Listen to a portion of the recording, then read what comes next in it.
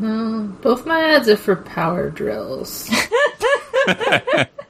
What does that mean in a mythological sense?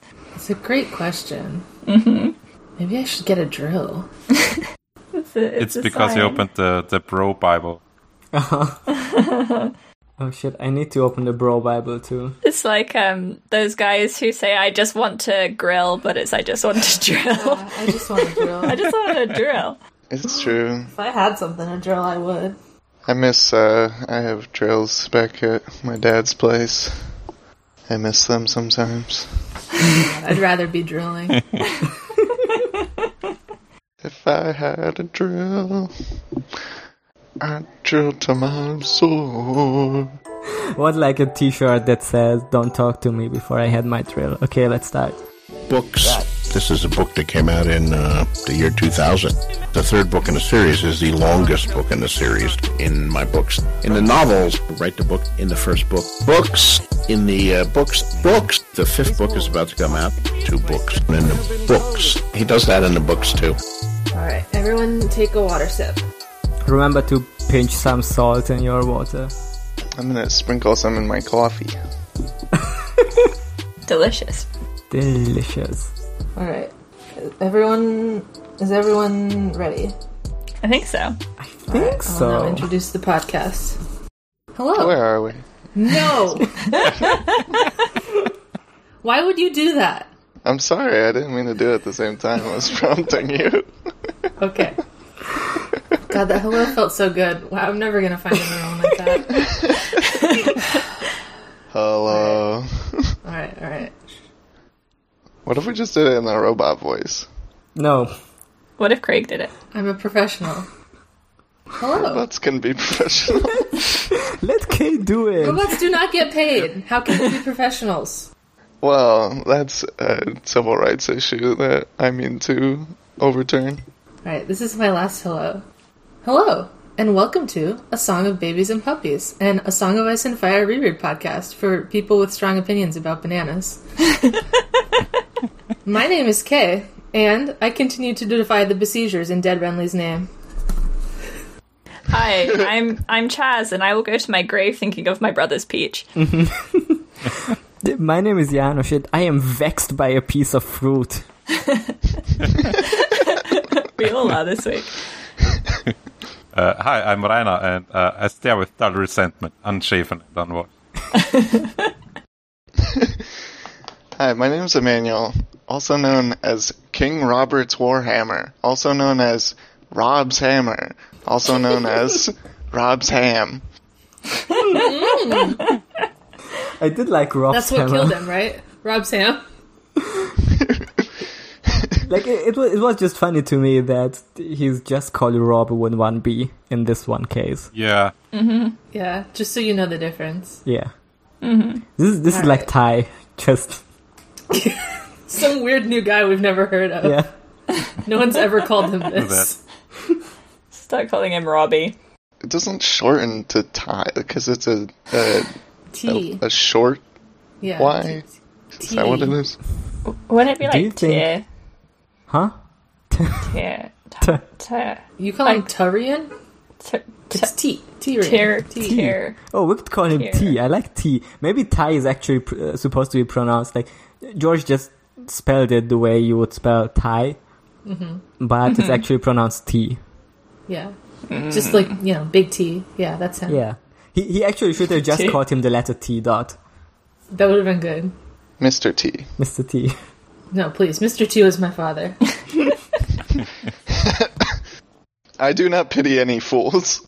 When I look at Tyrion Lannister and I look at Mr. T, the actor, I see no difference. They're the same person. Love is love. Yeah, Mr. T also didn't like to fly. Mm-hmm. Mm-hmm. Why just call him Tur, like the god man? Yeah, that's what I was gonna say. Like the Norse god. Tyr. Tyr. Yeah, like, again, that's not the syllables in the name. You could call him, Yeah, like, Rion. but Rion. I'm not called Chazlet, you know? Uh-huh. Well, that's a different nickname. That's just a nickname. Oh, Chestnut Yeah. is very good, though. Yeah. I might start calling you that now. Please don't. Listen, a nickname can just be adjacent to the name. It's not like a shortened version. All right, well, that was our nickname segment. What's next? Let's roll right into the important news segment. Yeah, there's been some very big news this week. There's been some disappointing mainstream news. Possibly the biggest news. Excitement and upset in George World. Oh wait, I guess I did hear about this news. I was gonna say it can't be that big if I haven't heard of it. No, you did hear of it. I did hear of it. I remember you saying this is the real news that I like to hear. So. Oh yeah. You did say that. You said I like this news. I just said finally some actual news or something like that. Yeah. Yeah, you like it. That didn't imply like alright, whatever. Actually, what are we talking about? I forgot to look if he even blogged about this. He didn't. No, he just... He can't acknowledge his shame. He just blogged about... What is he gonna do, like, vague post about his local government? He didn't blog about... I do want to talk about this, actually. I forgot that this happened this week, but he did blog about how he made one of his assistants watch all episodes of the 1976 BBC TV adaptation of I, Claudius, starring Derek Jacobi, which is like 11 hours of old BBC TV, like, really slow-paced TV. Wow. Yes. It's only like 10 episodes, right? Yeah, 10 one-hour episodes. This is very relatable. If I was George, I would probably make my assistants watch TV that I liked so I could talk to them about it. Yeah, it did remind me of you, actually. Here, Chess, put on this hat. Well, I am, me and George, we are the same, so... Yeah. He lives inside me. Exactly. Yeah, he says, even now, deep in the second golden age of television, I would rank I, Claudius as one of the greatest television series ever made. Certainly in the top 10, probably in the top 5. So, there you go. Can anyone confirm this? I don't think I've ever heard of this show. I've heard of it, I've never watched it. There's some famous people in it.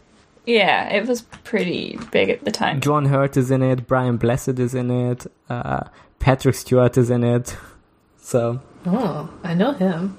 Yeah, he has hair in it, apparently. Oh, shit. I think I've seen an image of it. It's terrifying. Of specifically Patrick Stewart with hair from I, Claudius, and he was very sexy. I don't think I'd like Guess we have to ask George for his VHS collection. Yeah. Was it a wig or did it have hair back then? I think he just had hair back then. We all did. Wow. Fucked up if true. Big fucked up. It looks good. Maybe I should watch it so I can comment on George's taste. Wonder John if there's a Hurt's podcast show-stopping Turner's Caligula. Okay.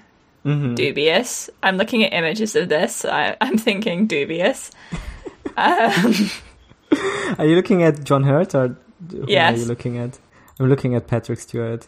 I'm just imagining, like, when I'm a 70-year-old famous author and I have minions... I'm gonna, like, force them to watch Naruto or something. Ooh. That's a lot more Yeah, you would time do taking that. up. Exactly. Maybe like, just the original run. Okay. No. The Shippuden is, like, way better than the first series overall. Yes, Yeah, I've that's heard what you're Shippuden's telling good. your 20-year-olds. They're nodding. Yeah, he which says, is the one where Naruto and Sasuke end up together? Is that...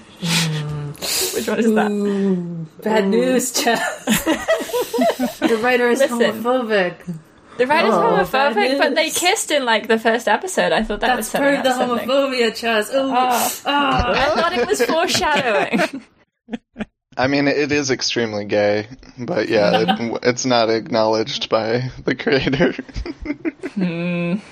Okay, I just want to quote once again from the George blog post because once again I think this is great content that George is posting here. He says, when it was a rerun on TV at first, then later on.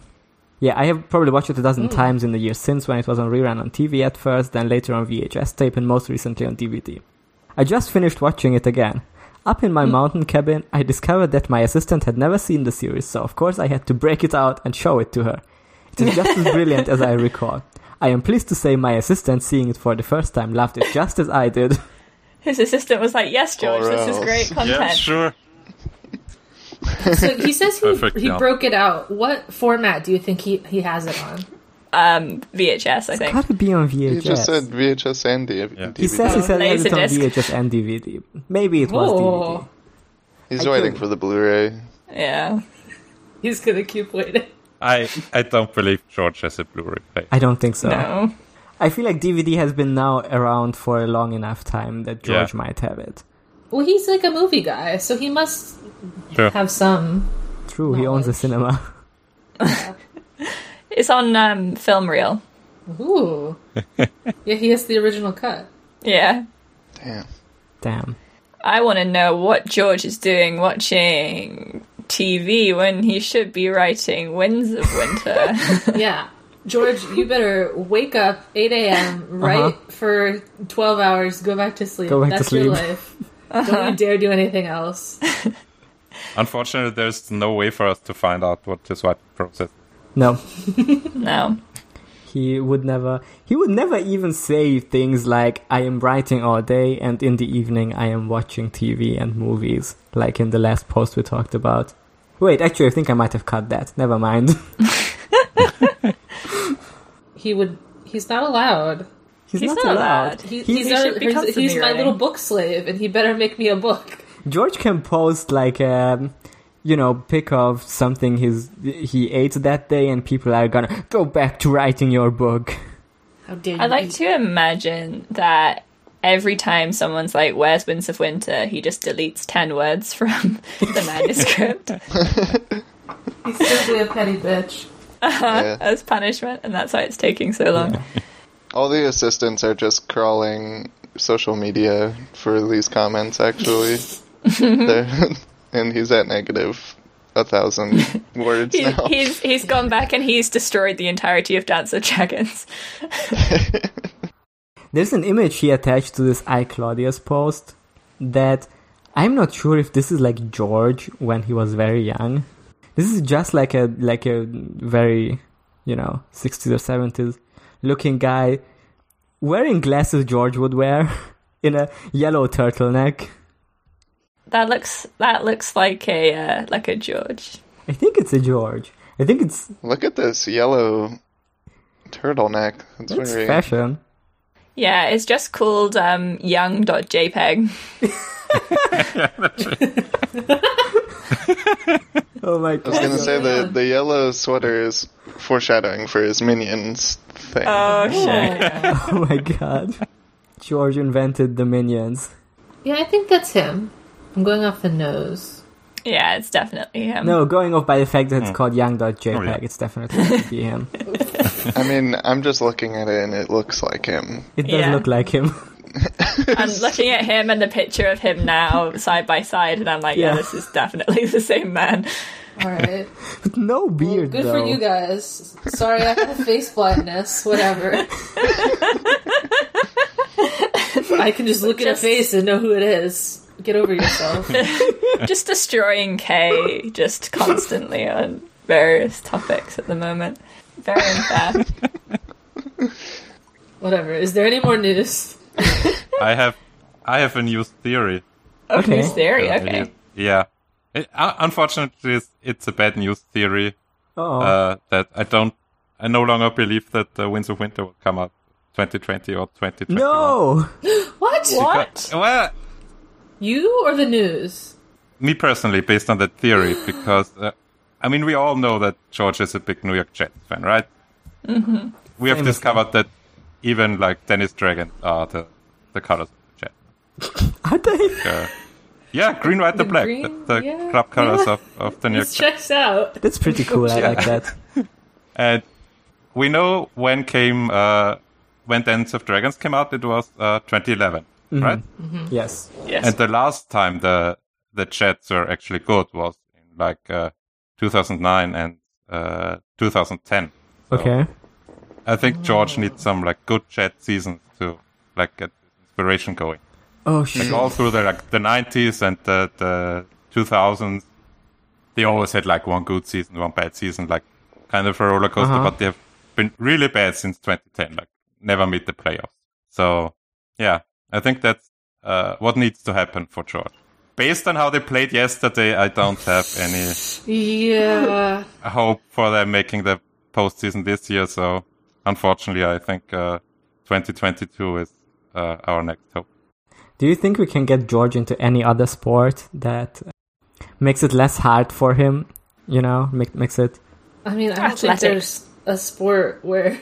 Is there any good New York team we can get him? Oof. Or I mean, he wouldn't. Any New support Mexico the Yankees. team that's good. He would be I don't a know. Mets guy. Yeah. The Mets are good, I heard. Love the Mets. Let's go, I Mets. love the Mets, but we don't love them for their skill. They're also like a misery factor. I'm looking at my Chaos League fantasy scores. Just trying to like find some good guys for George here.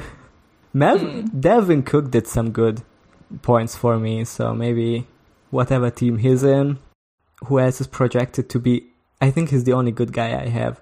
Stephen Diggs and AJ Brown are also projected to make. Actually, Stephen Diggs made me almost as many points as Devin did, so maybe you can pick one of those, George. So all I can offer them for like, free for you. Sam Darnold, please. Like, I know it's a lot of pressure, but you're We need this responsible book. for Winds of Winter. Okay, let's actually talk about you have to vote the George with your tally. about the one news I mentioned earlier before we got sidetracked by young George and making his minions watch iClaudius.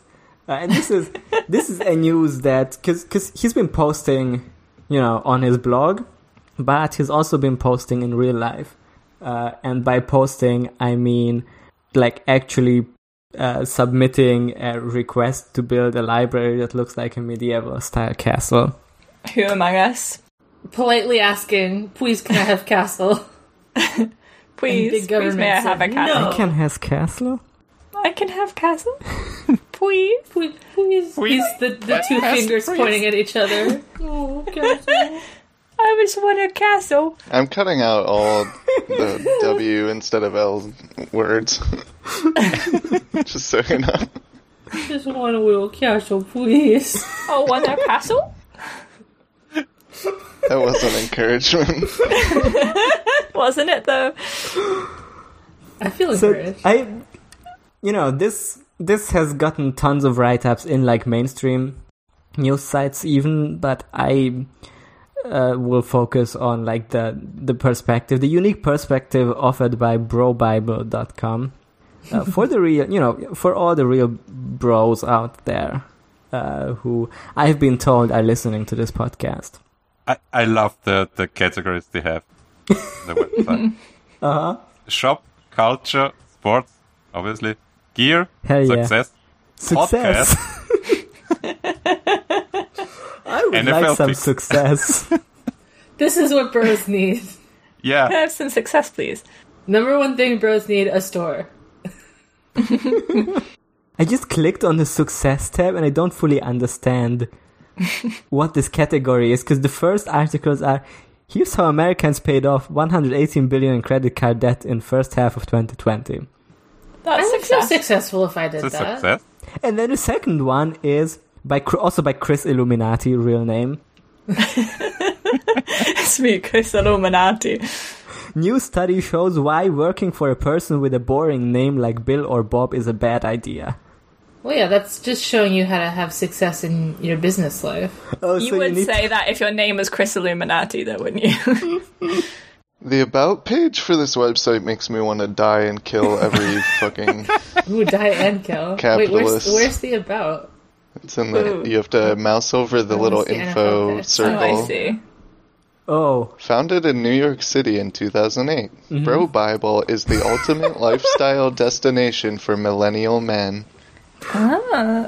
From sports to culture news to high-tech gadgets and everyday carry items that enhance the daily grind, Bro Bible is the digital authority on what matters to the upwardly mobile man. Oh. Ooh. We have an ambitious editorial mission. We want to make your life better. Ooh, speaking to an audience of millions, Bro Bible is a spark to a conversation about the ways millennial men can enhance their daily lives, from water cool chatter about sports, news to daily deals and career advice. We showcase the cool and coveted for the modern dude. Cars, clothes and kicks, along with watches, gear and tech. We aspire to inspire our audience to live their best lives. Keep things chill, conversational, and pragmatic. Just like you do with your buddies. Alright, so after I think I like it. Australian fans were clapping about how good your Australian accent was, finally the Americans also got there, so... Other bros are clapping now. Other bros are How clapping good now. That was my bro your accent, yeah. was. Or the millennial man. Alright, so let's get to this fucking article. The upwardly mobile millennial man. So here's what Bro Bible What the actually... fuck is that? Who Millennial is man that? going upstairs. What's, Yeah, he's what's climbing. upwardly mobile? He's climbing that I've ladder. never heard of that. There was literally a podcast of ours like 5 episodes ago where I was trying to think of the phrase upwardly mobile, and I couldn't because it's so alien to me. Doesn't I'm exist. now looking at what podcasts they have. They have Oops the Podcast. They have the Brilliantly Dumb Show. Oops, a podcast. Brilliantly Dumb Show. That's Brilliantly our dumb podcast. show. That is this. It's this. And we run this. Guess we found our new podcast. Yeah, can we join Bro Bible? Yes. Please. Please, for a Bible. We're all upwardly mobile. Yeah. this is a podcast hosted by 5 millennial men. I think we could join this network. I think we could make it. I'm Yeah, I just don't want looking to. at this. Let's get to the actual thing, please. Okay. Unless you, Oh my what you have god. to say, Okay, Jess. I went on... Sorry, I need to talk about this. I went on the Brilliantly Dumb Show and scrolled down a bit. And what do I see? Pauly Shore discusses his early success as a kid and why fame may have come too early for him. Can I say that the Oops podcast... Oops, the podcast has great titles like explaining your criminal record to your new girlfriend, going on a date with your friend's mom, the Horse Whisperer, Jersey Jerry competes for his own segment on the Brilliantly Dumb Show. Wait, is that like Horse Whisperer? Is that the lib? The like famously shitty Twitter lib? Horse Whisperer? Can't be. Is it the Can't one? be, Is right? it spelled Yeah, you have to spell it. HOARSE? No, it felt like a normal horse Okay. whisperer, so that's just like a guy who talks to horses, right? Yeah, just a horse guy. Okay, thank God for that. I can't believe they... In 2020, they're getting Pauly Shore on their podcast. Yeah, for more than one episode, too. Jesus Christ. Well, I think Pauly it would Shore, be if you're listening to incredibly this... funny if we start like a podcast tour with them. This somehow find out we've been talking shit about them. This is them. Hey, Bro Bible podcasters, fuck you. Yeah, get him! Hey, Yeah, we have get over beef. yourselves. No bros on this podcast. There was an episode of the Hollywood Handbook where they got Pauly Shore on, and they did like their usual ironic shtick, and then all of a sudden Pauly Shore was just being openly homophobic, and the hosts had like no idea how to deal with the situation. Like they like actually that was like the only time they Wait. broke character on that show. So fuck Did that they guy. post it? Yeah, they did post it. Like Pauly Shore came off way worse after that podcast than the hosts themselves. So My dream is to get Macaulay Culkin on our show. I think that would be good. yeah, I would tell him how much more I enjoy his brother's acting on Succession than anything he did. Aw. Anyway, Game of Thrones creator George R. R. Martin was denied his request to build a 7-sided medieval castle in New Mexico. Banished for too tall building. Now, we've already acquainted ourselves with the specific journalistic style of Bro Bible, so this is not going to shock anyone, the style in which this is written, but here's the first few sentences. George R. R. Martin brought a lot of joy to fantasy fans with the creation of his A Song of Ice and Fire series, which led to HBO's Game of Thrones. He then squandered all of that joy by allowing HBO and showrunners David Benioff and D.B. Weiss to foolishly rush through the final 2 seasons and ruin the series entirely, leaving a poor taste in every fan's mouth for all eternity. Wait. Comrade Bro Bible. It's George's fault. Yeah, he didn't allow them to do it. I you mean, know? he did say here, technically he you can did, have the okay. rights because you know who Jon Snow is. No, but they say he brought a lot of joy by creating this book which led to Game of Thrones, but then he squandered it because he allowed them to rush the final season. It's just like Eric Andre shooting Hannibal. Yeah. And being like, why did Gurm do this? Now, the author is receiving some comeuppance by his neighbors who objected to him building a 7-sided So this is revenge. This is revenge for Game of Will New Thrones. Mexico get her revenge? Who objected to him building a 7-sided medieval castle at his compound in Santa Fe, New Mexico, according to a report from Associated Press. Here's a quote from Frank Katz, who said, "It is a medieval castle, and I don't understand how we could possibly approve it in this style." Bro, it's a castle. We can't have you having a castle. We can't just not build up a to fucking code. castle. You could just buy a castle. It didn't fit with Santa Fe's modernist aesthetic. Yeah, with that Vibes. iconic Santa Fe aesthetic. Mhm. That we Just all move to Wales, have grown George, to and buy love. a castle. There's loads. They're everywhere. Okay, there's another quote here in the article. With the notoriety of Mr. Martin and Game of Thrones, we absolutely fear that our neighborhood will become the next treasure hunt that his fans will be looking to find the castle that's in the middle of Santa Fe. I mean, that's true. Yeah, lots That's of people true. would want to see the True, castle. but it's also like tourism, I guess, right? Like, finally, there's one thing you can look at in Santa Fe. Isn't Santa Fe where the Blue McDonald's is? I don't know. I mean, that seems more outlandish than a medieval castle Yeah. to me. I don't know. There's a Beirut song about it. That's all I know. And Gurm lives there. It's not like America has like a shortage of outlandish architectural items. Like, I'm not saying George should build a castle in Santa Fe. I don't know. If, I think if he like should. I think he a should. do blue think he should build a McDonald's is your castle in claim Santa to Fe. fame, I think Yeah, exactly. the bar is pretty low. I think this would be... No, actually, I think this would be an improvement on Santa Fe, a place I know nothing about. What if the Night King walked across the McDonald's and turned it blue? Yeah. That's what happened. George went there and it went blue, and that's why it's like that. Gotta go back to Bro Bible's editorializing of this. George R. R. Martin is a native of Bayonne, New Jersey, but he's been living in Santa Fe for quite some time. But a medieval castle in the middle of a picturesque and historic Santa Fe, that's not going to fly. Historic. There's no history in America. I'm Picturesque sorry. and How old is historic Santa Santa Fe. Fe? What, 60 years old? That's nothing. The next sentence, maybe, with like 5 A's. Lots of A's. If he'd waited until publishing The Winds of Winter before submitting his castle proposal, the neighbors would What? have gone for it. Sure. They That's were so bold. busy reading, they didn't even look at the castle plans. They just said, okay. It's a distraction. The whole book is just going to be castle propaganda. Like, oh, look how epic castles are. Look how They good build they are for your castles, and all community. these tourists appear in the book. Yeah, Yeah, there's like, gonna wow, be- I love this castle. Sam is gonna arrive in like Old Town and he's gonna say, "Oh my god, I love this library, but I wish it was a castle." Lord Santa Garfe, you've said that we can't have castle, and now we must kill you.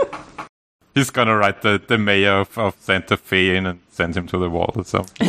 Oh, get his ass. I think this has been a great segment, but we also unfortunately have to talk about some chapters. So, as much as I'm enjoying this, we're 35 minutes in, so A let's job to do.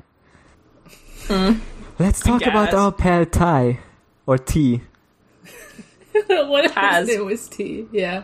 What if his name was Taz, and we just called him What Taz? if It was from now on? Taz. Yeah. What if he was Tazza? Alright. What is that? Is that a name? That's how you the do like nicknames British when you're nickname. Oh, like Jezza Nomenclature. like Jezza for Jeremy Corbyn. I get it. Yeah.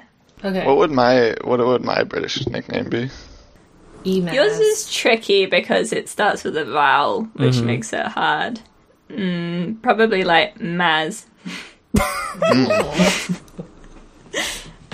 I was close. I almost know British. I feel like Raina I is mean, the there's no easiest. He would rules. just be Raz. Yeah.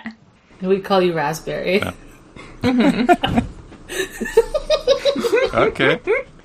Razzie. Alright, Razzie! Yeah. Yeah.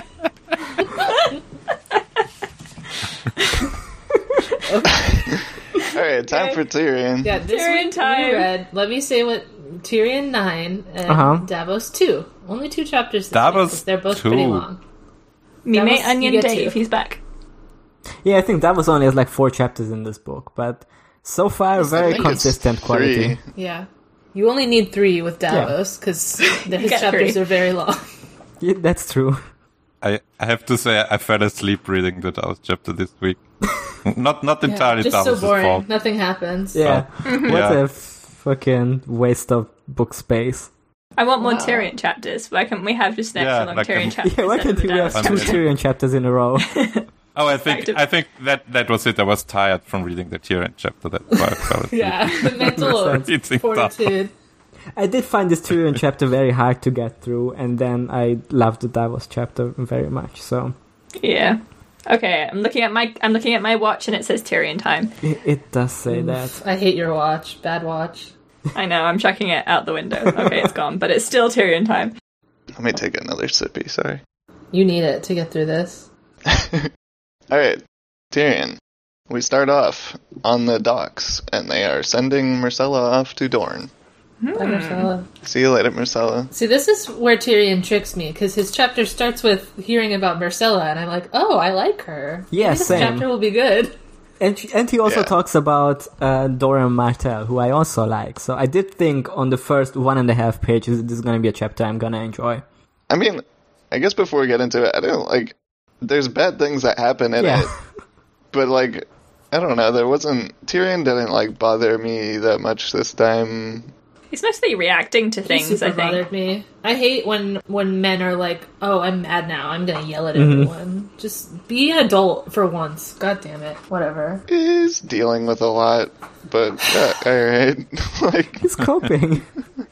He is coping. some people yell at their servants to cope, and then get mad about their chicken being cold. Fucking dumbass. Whatever. Continue. I hate Tyrion. Yeah, so they're on the docks. They have like 5 ships or something. They're escorting Myrcella. They're taking her to Bravos, and then the Bravosi are gonna also help escort her the rest of the way to Dorne, just so that to like avoid Stannis trying to capture them, basically, because then he would maybe piss off Bravos. But anyway, Tyrion is like complaining about the High Septon praying too long, but eventually the like ceremony is over. Tommen is crying, and it's sad. He's baby, and his big sister is leaving. She's Yeah. the only one who's nice to him. Joffrey's a shit about it. Yeah. Yeah, Joffrey has a amazing, like, really smart, witty comeback whenever Sansa is like defending Tommen by saying it's okay to cry. There were these 2 epic brothers in the stories that cried after giving each other mortal wounds because they had to fight. And Yeah. Joffrey says, "If you don't shut up, I'll give you a mortal wound." Epic dude. Good one, dude. Wow. I was just say I was hyped to hear about Arik and Eric because Yeah. I remember them from Fire and Blood. I and was gonna like, say, hell yeah, Sansa hits us with some fire and blood here. yeah.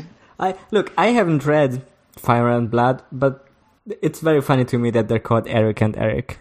Yeah. They're twins. Yeah, they too. were twins who were in the Kingsguard together, and then they were on opposite sides of the Dance of Dragons, and they had to kill each other. And maybe they were sad, or maybe they just killed each other, depending on the account. Seems like they were sad.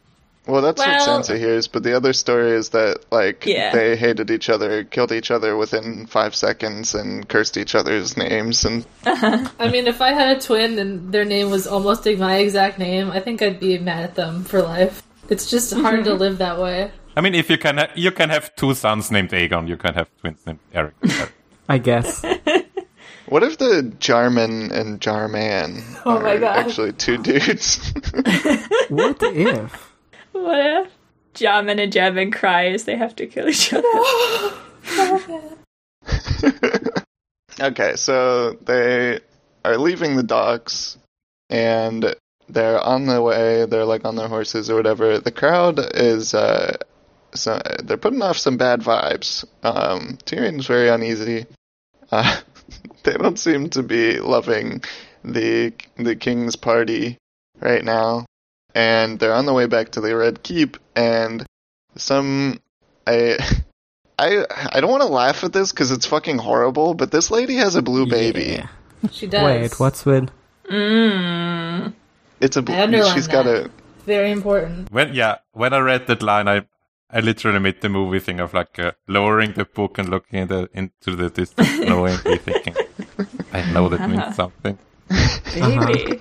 It's blue. God, it means fucking something, and I'll figure it out. Damn. it's a blue baby. A dead baby. Is It's pretty fucked up though. Like Yeah, so symbolism aside, it's pretty tough to read this part.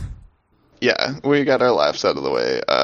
Serious time only. There's a woman that shoves out of the crowd past the line of gold cloaks that are holding everyone back, and she is holding up the corpse of her baby, and she's like yelling or like wailing, and Tyrion says like the real horror was her eyes, even though she's holding the corpse of her baby, and Joffrey is about to just ride over her until Sansa like whispers in his ear and gets him to like half-heartedly throw a silver coin to her, but she doesn't catch it. It just like skitters to the ground. Bounces off the Yeah, baby. it bounces off her. Yeah. Great. He literally Yeah. tries to throw money at the problem. So weird that this doesn't work. Goes off into the crowd and a dozen men start fighting okay. for it. We'll talk about that later. But Cersei says like, oh, just leave her, we can't do anything for her, but But that's her activation code. yeah, she starts yelling at Cersei like, brother fucker, blah blah blah. Brotherfucker, brotherfucker, brotherfucker, etc. She's right. Many are saying brother fucker. And then somebody throws a poopy. Many are saying it. They It's a love good to say word. it. It's true. Yeah. Brotherfucker named Cersei. Cersei was brother fucker. Never fucked a mother, only fucked a brother. Somebody throws a poopy and hits Joffrey in the face. He gets really mad and he yells to Sandor to like go and find that man that threw it and to kill him. And the crowd doesn't like that. And they get very mad. And this quickly turns into a riot, basically. And they try to fucking get out of there. The crowd is like pushing past the line of gold cloaks, and they pull some of the King's Party off their horses and stuff. They pull the High Septon down, and Aaron Santagar, and Preston Greenfield. Greenfield. Greenfield. Oh yeah, by the way, Sandor like got off his horse and started going into the crowd, and Tyrion tried to get him to leave, but they rush off before Sandor can like rejoin them. Tyrion hits Joffrey's horse so that he'll fucking go. And Jacelyn Bywater has like a spearhead of guards to like wedge through the crowd, and they rush through. Yeah, and I feel like he does a pretty good job here. I was like, oh, this guy knows how to do his job. Weird. Interesting. Yeah, he's a competent guy. They make it. They go through the riot. They get it to the Red Keep. I don't know. They're all just catching their breath, and Tyrion is like, "What the fuck happened? Like, who'd we lose?" And they list off the people. Lawless Stokeworth is also missing, and so is Sansa and the Hound. And Tyrion is very mad, and he goes up to Joffrey and says, like, you're a piece of shit, I hate you, and you, like, pissed off everybody. You're not very good at publicity, King. And then slaps him. Slaps him and pushes him to the ground and kicks him. Yeah, which is kind of cathartic, but Is it though? also not very helpful. I mean, I don't know. Joffrey sucks shit in this chapter, but you know, it's still someone's uncle kicking a child. Yeah. He's a very evil But he child. is a very evil child, you know. I just Yeah, feel what if like the child I just had feel bad like vibes? Tyrion should maybe improve the small folk situation somewhat instead of kicking this one evil child. Yeah, it doesn't Yeah. really solve any problem. Yeah. It's very much like feeling impotent and being like, I'm going to take out on this king child. Yep. Yeah, like I said, Many are saying we hate Tyrion. not very productive. Also, Joffrey might remember this. There's a little thing comes up in the corner that says, Yeah, Joffrey like will in the remember Telltale this. game. Like in big Yeah. bold letters. Yeah. Many people will remember this. Yeah. Tyrion's not worried about that right now. He tries to order the Kingsguard to go back and look for the people they lost, specifically Sansa, because she's a political prisoner who is important to keep alive. And the Kingsguard are like, they don't want to go back there. They're little piss babies and they don't want to go. And they're like, oh, the sight of our white cloaks might piss them off because they know us. And he's like, I don't fucking care, like, go. And Cersei kind of backs him up, and they're both, like, threatening them. They're doing the chicken then. Yeah, it's mostly Tyrion threatening, but he's, like, telling them, I'll get my cool mountain clansmen dudes to fucking murder your ass if you don't go back there. Yeah, they're kind of saved from this humiliation or whatever by Sandor riding through the gate with Sansa clinging to his back on the horse, and they're safe. Sansa has a cut on her face, but otherwise she's okay. She kind of stammers out how the crowd was very angry and they were going to kill her or something. It's really fucked up. She's very sad, or like scared. The Hound basically like cut a dude's arm off and killed some dudes to save her. Nobody knows where Lawless is. He says like and he also lost his horse. Oh, not his special horse. It's a cool horse. I like that horse. Yeah, no one seems to care where Lawless is. Pretty fucked up. Yeah. Yep. But somebody yells fire and Tyrion's like, oh fuck.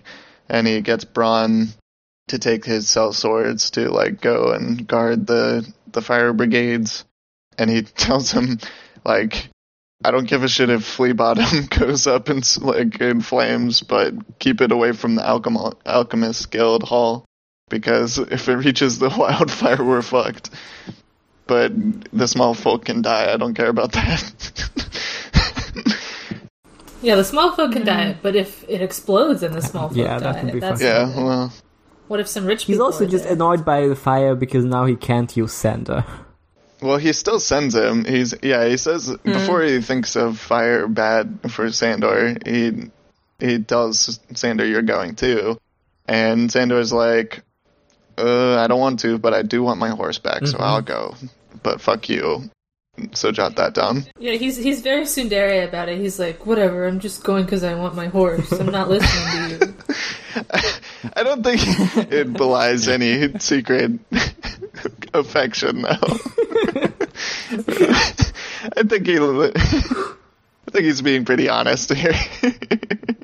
Whatever, it's not like I wanted to follow your orders. I just want my horse. I was gonna go anyway. It's not like I wanted to help the city. Meh. I only care about my horse. I don't care about anyone else. Maybe he does want to help the city, but I don't know. Anyway, Tyrion also orders, there's only 3 Kingsguard left here, which is funny as fuck, but because they sent off, they only had 5, I guess. Jaime is in jail. Yeah, Jaime's away and they just sent off Our favorite guy, Big Himbo.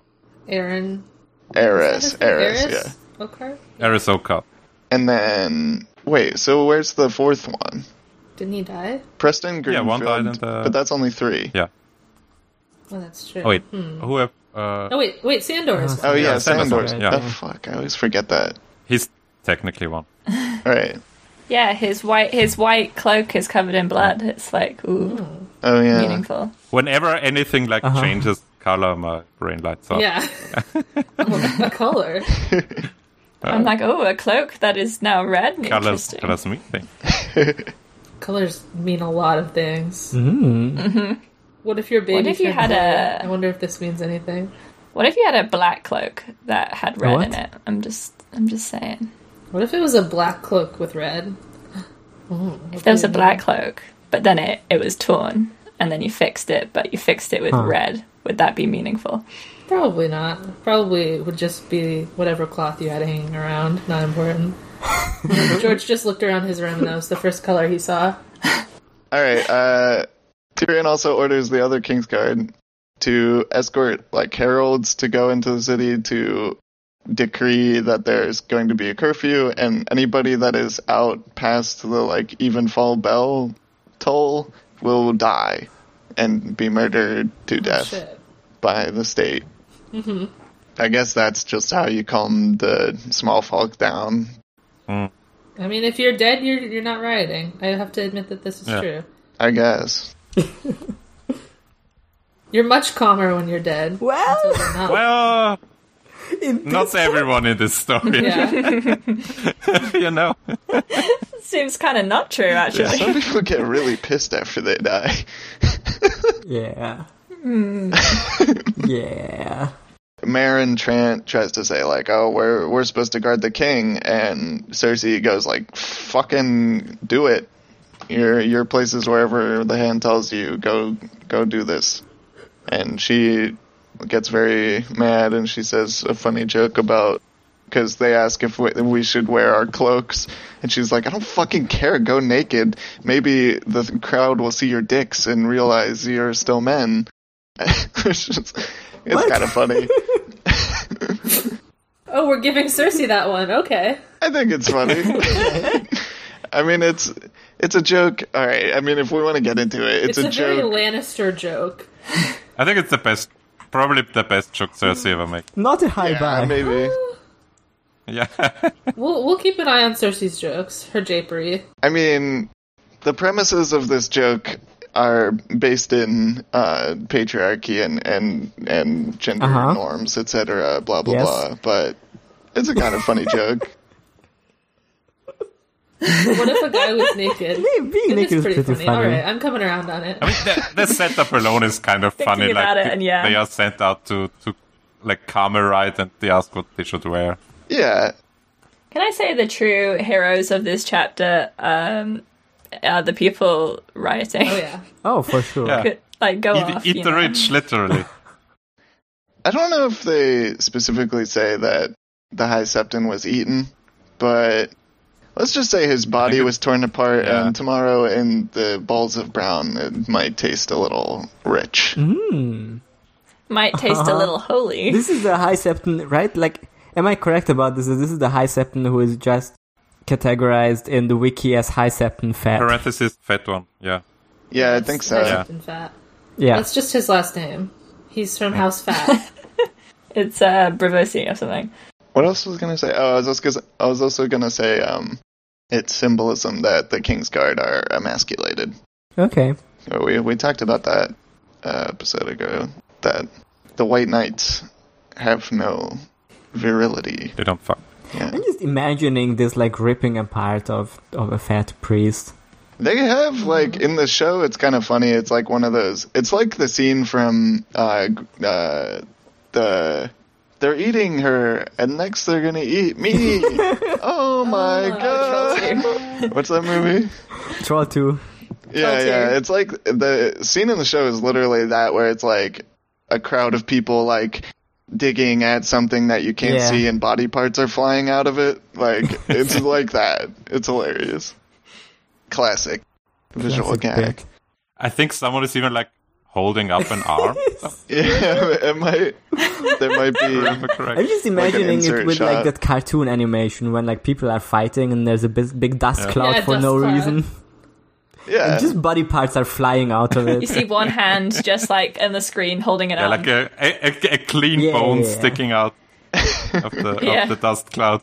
the body part that like has a very clean cut, and it's just like red jello inside. Yeah. Alright, where was I?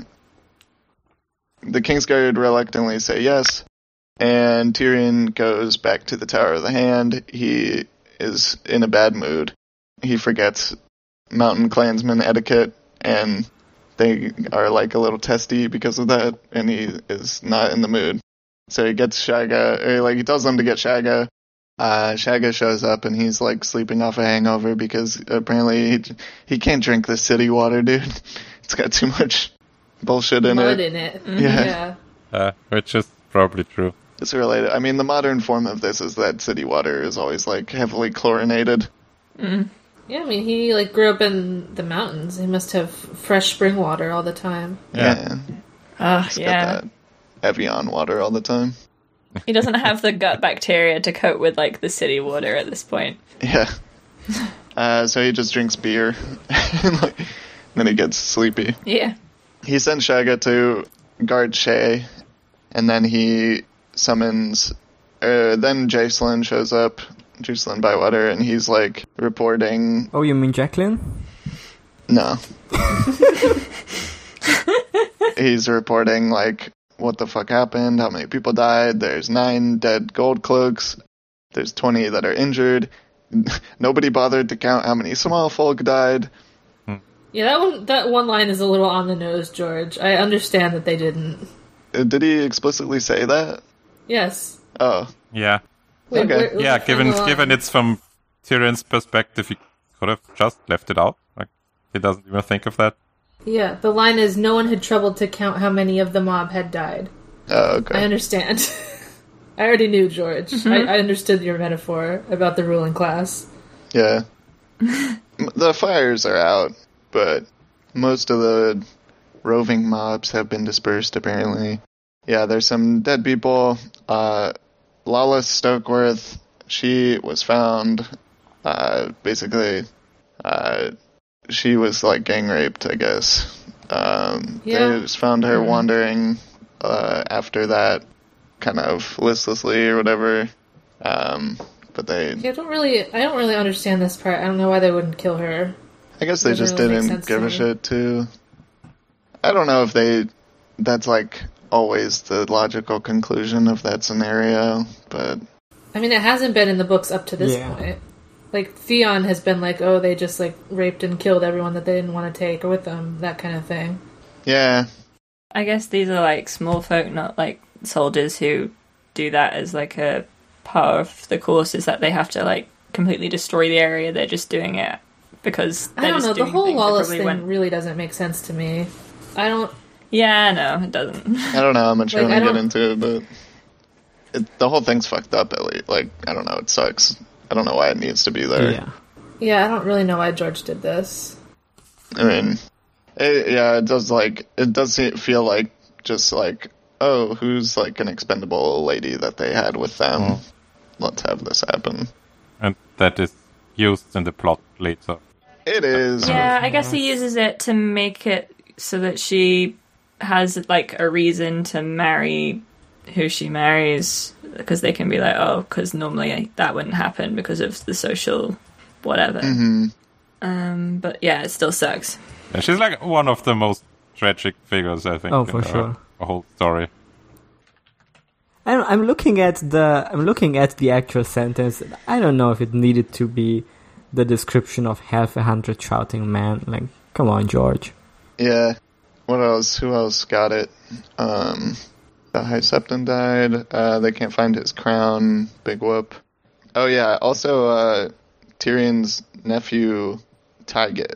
Tyreek. No, Tyrek is his nephew. Tyget is his uncle. Tyrick. Okay, one of them. Another Ty.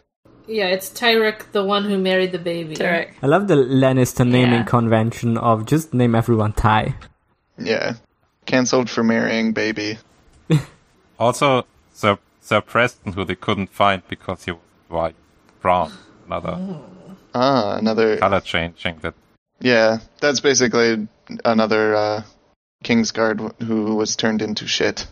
Like Jaime's shit for honor, etc. But yeah, he got messed up. Something fierce.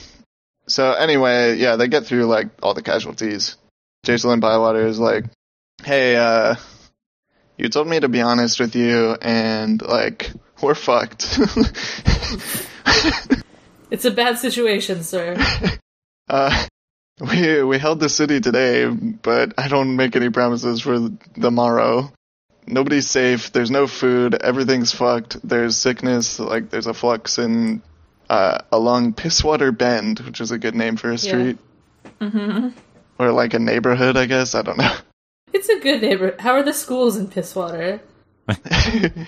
I don't think they have schools. Yeah. Mm-hmm. There's like a Pisswater Bend. There's also a Reeking Lane. Like, come on, guys. Like, we know you live in a shitty neighborhood, but like, I think King's Landing is not doing so good. at least like you can give it nice But names. it's stinky. People need to know. Flea Bottom. You could do some irony, like Oh yeah, it could be like call it the Flower Water Band. what? Sweetwater. Honey Water Band. Well, I think those are places like elsewhere, though. I think I'm sure Oh, that. and this is the only piss water, probably. Yeah. All the other liquids have been already taken, so all they're left with is already got piss. dibs on the sweet and flower waters. Yeah, we got they're piss just like- for you if you want piss. Did you want Piss is free. Oh, do you think it was called that even before it was stinky everywhere? And Yeah, it was Yeah. like a very nice street, but they did have no more names left. The etymology is totally different. Like, there's nothing to do oh yeah, it comes from with piss. It just happened. It's like PYS or something. Anyway. Yeah, the chapters- Go on. very piss is long. actually High Valyrian for nice. Nice water. What the fuck? Alright. You're almost there, King. Yeah, things are bad. Tyrion asks if he needs more men. He says, like, half the people I have now are already, like, brutes or, like, brigands or whatever the fuck. Like, there's good men in there, but for every one of them, like, he says, like, what's his name? The last Lord Commander of the Night's Watch, or the Gold Janos Cloaks? Flint. Yeah. That's me. Janos Slint. He got a lot of new recruits, but they all sucked because he would, like, look for bad people, probably. So the point is that if it turns bad, it's gonna turn real bad because they're not going to hold, and, like, they're small folk too, all these guardsmen, so they're, like, probably more sympathetic to the other small folk whenever shit gets real, and are not going to, like, really give a shit about being loyal to the Watch or whatever. And also they eat and stay with other small folks, so they're, like, gossiping with them. And the stuff that they're talking about is, like, the Lannisters suck, their regime is cursed because of crimes against God, of incest and killing Aerys, and Tywin coming in and raping the whole city during the war. And killing Ned. And killing Ned at the Sept And I of was Baelor. like, damn, the small folks have some points here. They've got a lot. Thinking maybe Yeah. the Lannisters are cursed. Let's hear them Not out. wrong. They've got, pretty much all facts here. Curse with sowing the consequences of their previous decisions.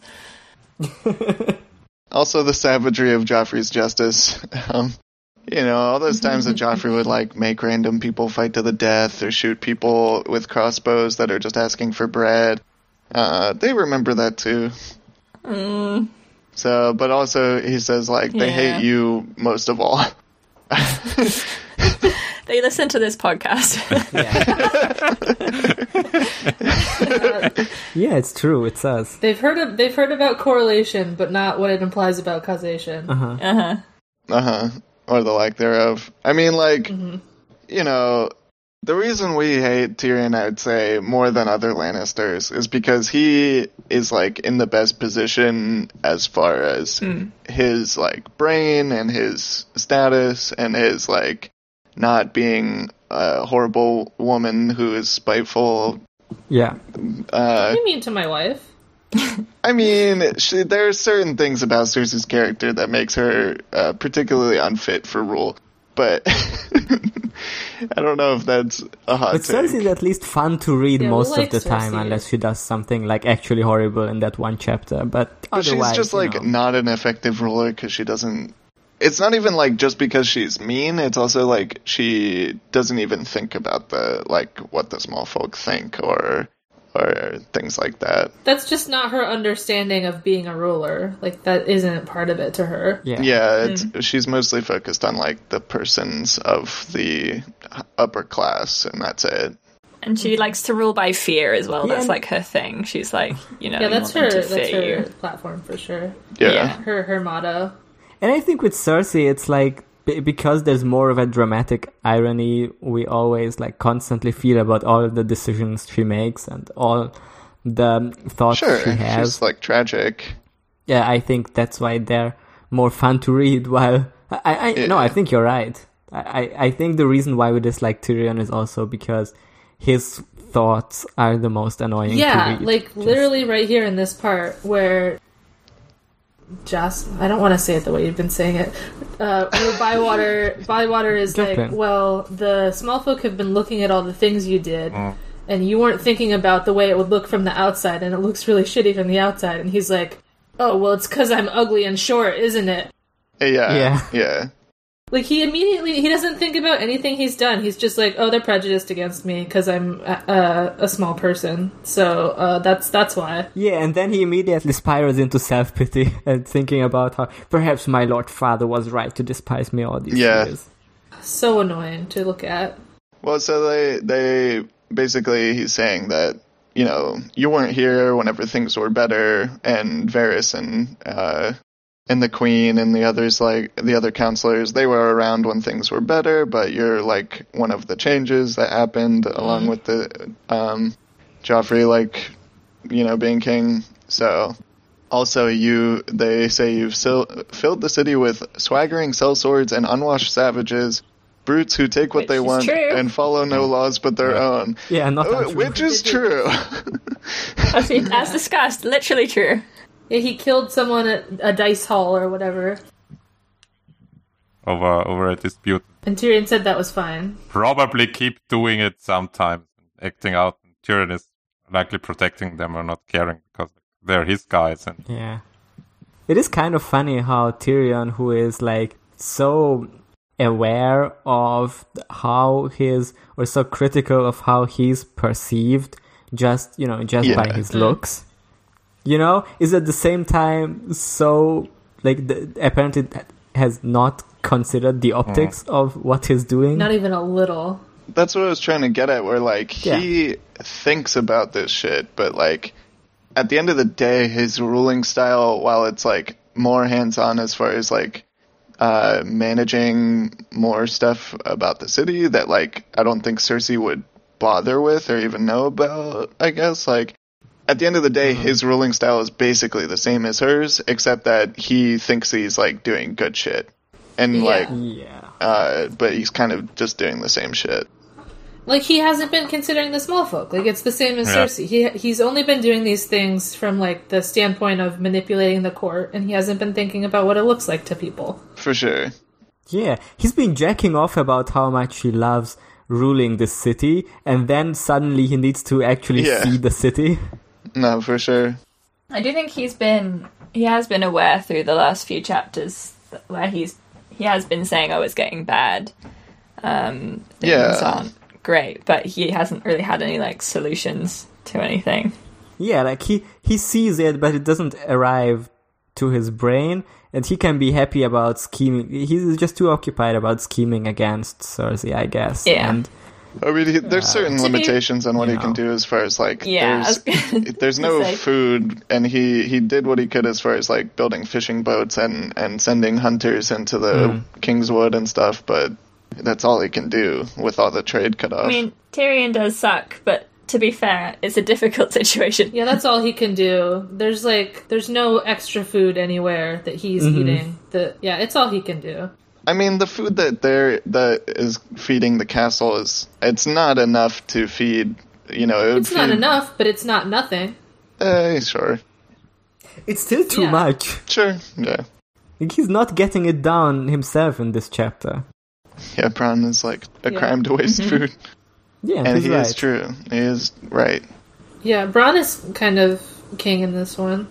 I like when Bronn is mean to Tyrion. Yeah. He just like eats his food and like owns him. It's great. Yeah. Yeah, Bronn is somehow the best at owning Tyrion because that actually gets to him somehow. He calls Tyrion a lib. Yeah. Get his ass. So anyway, Jocelyn gives him Tyrion real shit, but Tyrion really just comes away with thinking I'm an ugly little man or whatever.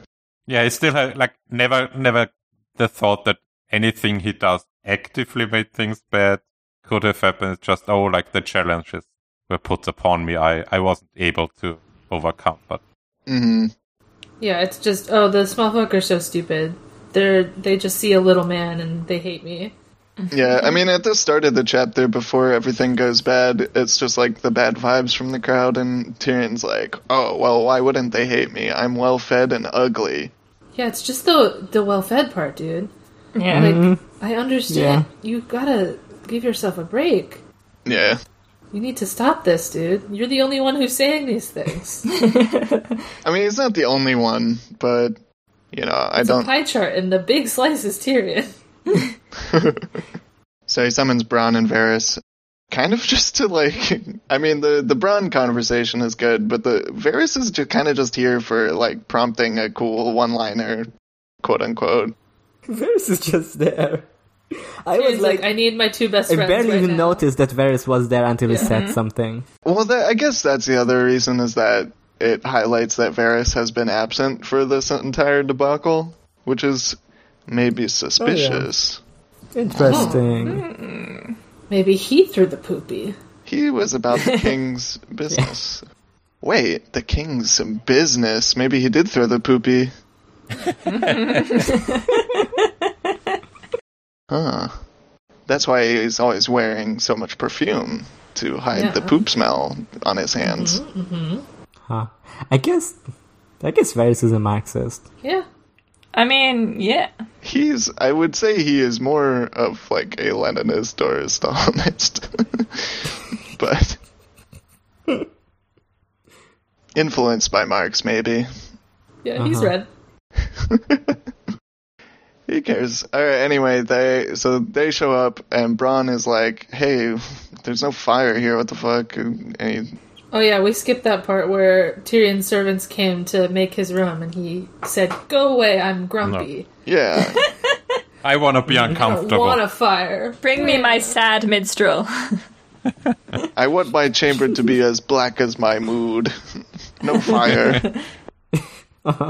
So yeah, Bronn is he just eats some of Tyrion's food, and Tyrion's like, that's my food. Fuck you. And he's like, you weren't eating it? It's like a whole bird, right? Like a whole bird is what Tyrion's having. Yeah, a capon. Yeah, but he can do nothing to feed the can't poor. help the poor. Sorry, dude. I would have fucking killed that big septon too. Deserved. Yeah, I'm fine with it. Bronn asks if Tyrion has any wine, and Tyrion says, now you go too far. My greasy bird, but not my wine. Yeah, and Bronn says, you never go far enough. We should kill Joffrey. Come on, dude. Direct action. Let's go. We need to install a Puppet King. Yeah. Mm-hmm. Tommen's nice. Why don't we just do that? Tommen's a nice little boy. He cried when his sister left. Yeah, it seems like he would do whatever we told him, like a good king should. I wonder if we'll ever get to see that. No. Joffrey seems like he's in good health, and no one would ever want to kill him. That's true. Yeah, I wonder if anyone else has had the same thought. Yeah, like a week ago. Or literally at the beginning of this chapter. Yeah. Yeah, I wonder if Bronn is just the smartest man alive, who's the first thing to think that maybe the current king could be gone. Yeah, I think Bronn should be hand on this point. Yeah. He'd do a good job, I think. Yeah. What if Bronn was the king? That's like almost Bran. Ooh, King Bronn. I wouldn't hate that. I think we already did the Bronn brand bit one. I mean, probably. I mean, is George not doing a bit with it? Think about it. Who knows? He's got I don't even know anymore. We didn't even mention that King Brad is... Oh. I guess we'll talk about that, but... Oh, King Brad. Well, let me try and finish this fucking chapter. So they... Okay. Yeah, please. Tyrion thinks, oh, that would be bad, and he's very angry, and Varys, like I said, just says this line to prompt the cool one-liner, which is, "I beg you both, take heart." And Tyrion says, "Who's like heart? Cool." Fuck off. Wow. And then the chapter ends. My note on that is rolling eyes emoji. Yeah. It's I don't know. I think I'll solve these problems with more violence. There's no idioms about that. I mean, it's just one of those quippy chapter endings, but it's like so obvious that Varys' line, like, I don't know why he's here, and his line is like, makes no sense. It's just... Yeah, why would he say that? He's just setting it up. He's just like, I'm going to throw you this ball that you can then hit out. You're the my air best friend, cool Tyrion, and I can response. tell when you need to make a one-liner to feel better. Well, we still have to talk about a much longer chapter than the one we just... Well, not much longer, but a longer chapter than the one we just talked about, and we're now 20 in, so I don't know how much more we need to... Well, okay. Let's just make sure we didn't skip anything. Does anyone have any notes on the Tyrion chapter? Let's speedrun. I don't know. I don't have anything. I decided nothing that's worth mentioning. There's the ships that they send with... Yeah. I think it's pretty funny that there's a Lady Lyanna. Oh, yeah. Yeah. Yeah, well. Robert was just like, I definitely love her more than you, Cersei. She gets a vote. Yeah, there's no Queen Cersei. No, they're building it right now. There's a Queen Cersei later. Oh, there is one, yeah. But it's gonna be called like Sweet Cersei or something. Lyanna first. Yeah. And King Robert's hammer, also known as Rob's hammer. The name was too long. That line, it's like, in the one sentence, they're like, King Robert's hammer, the ship. And then the next sentence is like, Rob's hammer, as her crewmates called her. Yeah. All right, Gurm. Important to know. This will come up later. Thanks. But yeah, we talked about Tyrion picked out the ships, but Cersei also like insisted on sending these ones that have names she doesn't like, which is funny. Okay, yeah, that makes sense. Yeah, especially the biggest one, like right before a naval battle. She's sending away the biggest ship they have. Yeah. Yeah. But why does she send away Lionstar? That's good. I mean, they just needed more ships. Yeah. Sea Swift, she just hates the ocean and going fast. Yeah, bold wind. Yeah, fuck that wind, dude. That one was a fart joke that Robert made. I don't know, the line, because he like singles it out as Rob's hammer, like, it made me think of Rob escorting Myrcella at the like harvest or at the feast whenever in the first book. Yeah. I don't know if that's anything. I couldn't like connect it to anything else really. It might be something. They're just two nice kids. It's just so weird that he's referred to as Rob, which never happens anywhere, as I think. He's never been referred to as Rob by anyone. Nope. Neither does like Sweet Robin ever being referred to as Rob. Like shortening Robert to Rob was not an option up to this point, and I don't think it ever will again. It's just not even that much shorter than the full name. Yeah. Like I feel like Robert's they would just hammer, otherwise known as Rob's hammer. I don't know why I'm so stuck on it. It's like it should be a pun, but it isn't. It's just a shorter version. I do think that they should call it Rob's ham. Yeah. And it would be a joke about the if pig it was that, him. then it would be shorter. Yeah.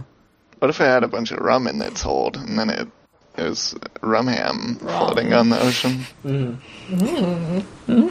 Delicious. No, but I agree on Rob's hammer. Like, it's one of those parts that George's writing has these weird moments when just one thing sticks out as... Like, what? Wait, what? Would they say this? because the rest of it is like such purple prose all the time. I also felt that a little with Brotherfucker. Like, that also sounds a little... Oh, but I love that. It's so I simply like it. It's what she is. She is. Yeah, I think it's, Like, I don't think it's like motherfucker where people are just like saying it as like a swear. Yeah. I think it's just literally what she is. Yeah, probably. Yeah, they probably wouldn't just go out there and say, Brotherfucker. Yeah, not like that. It's just a descriptive term. Yeah.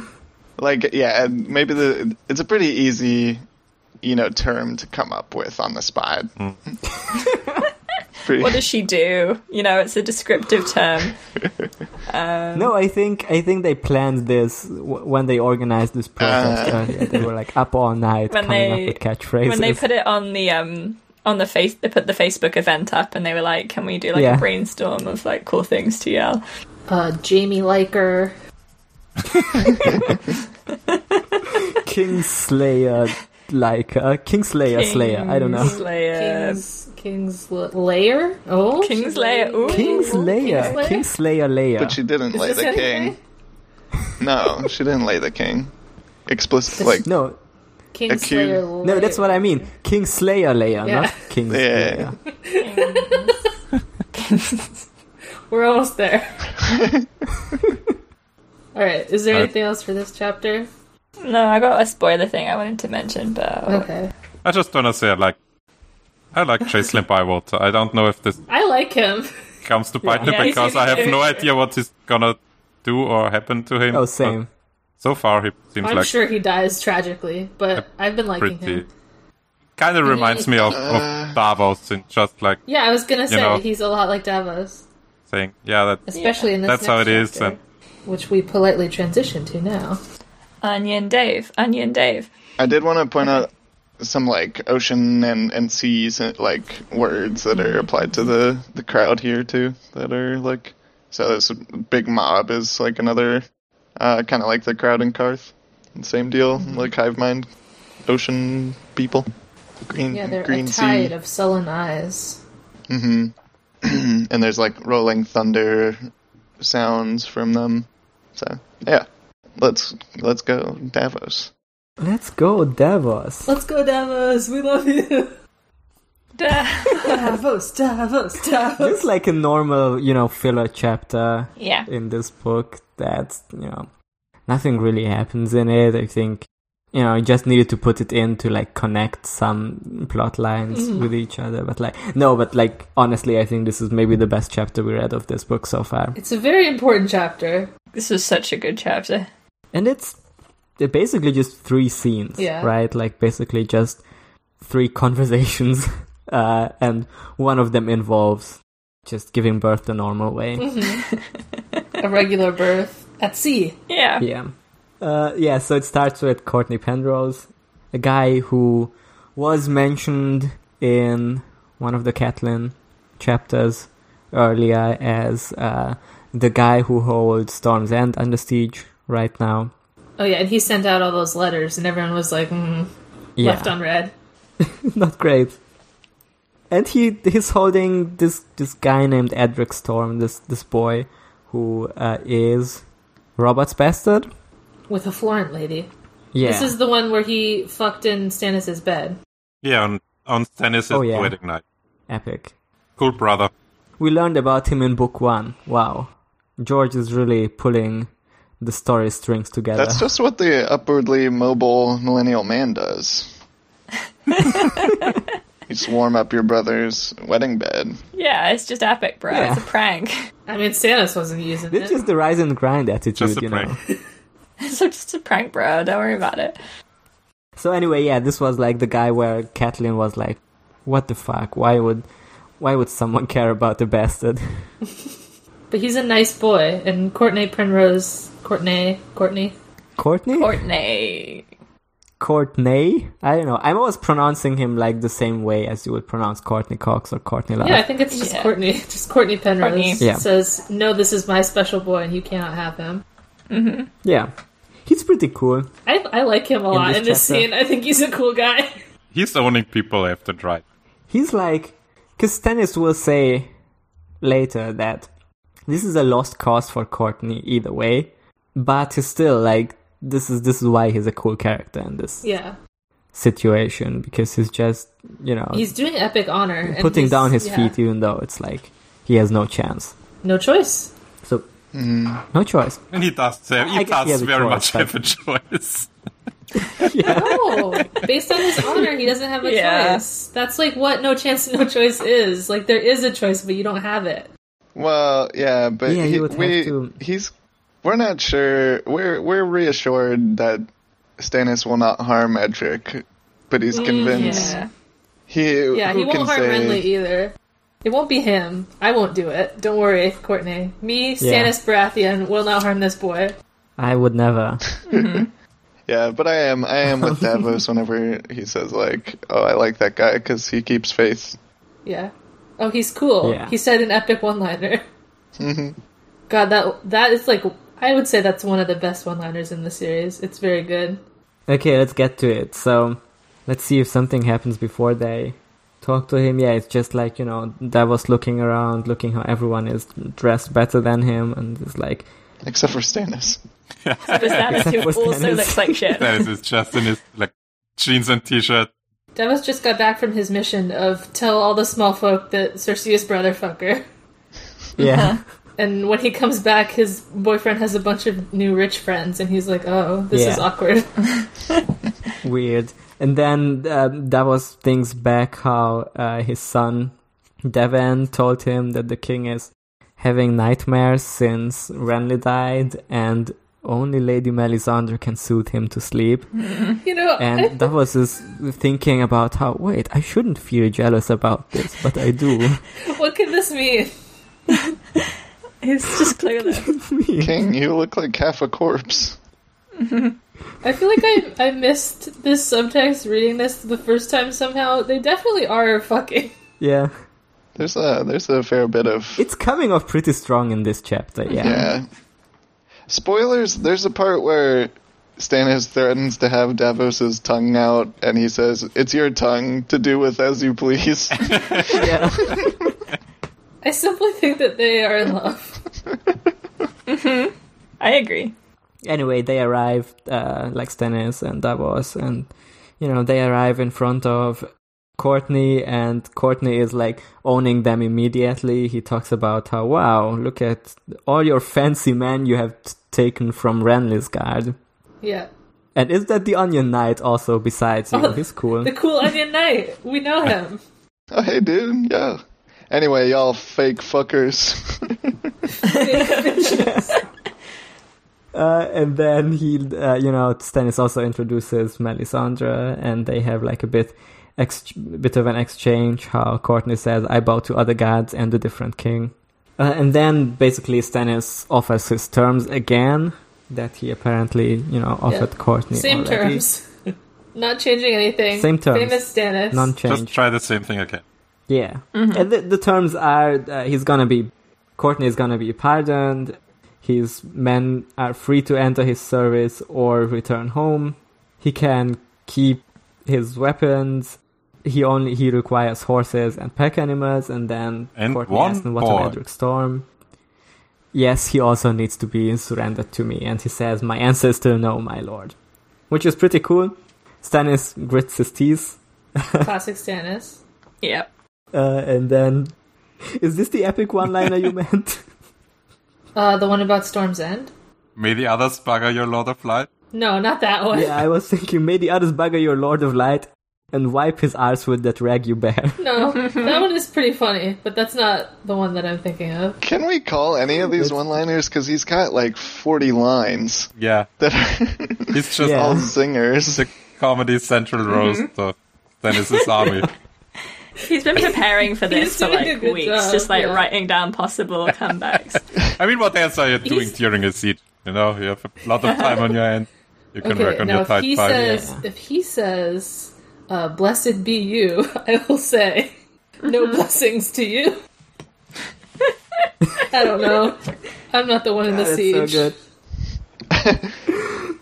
Yeah, and then Courtney roasts all of Stannis' men even more, and he's pointing out how a ton of people who swore loyalty to Renly actually aren't around.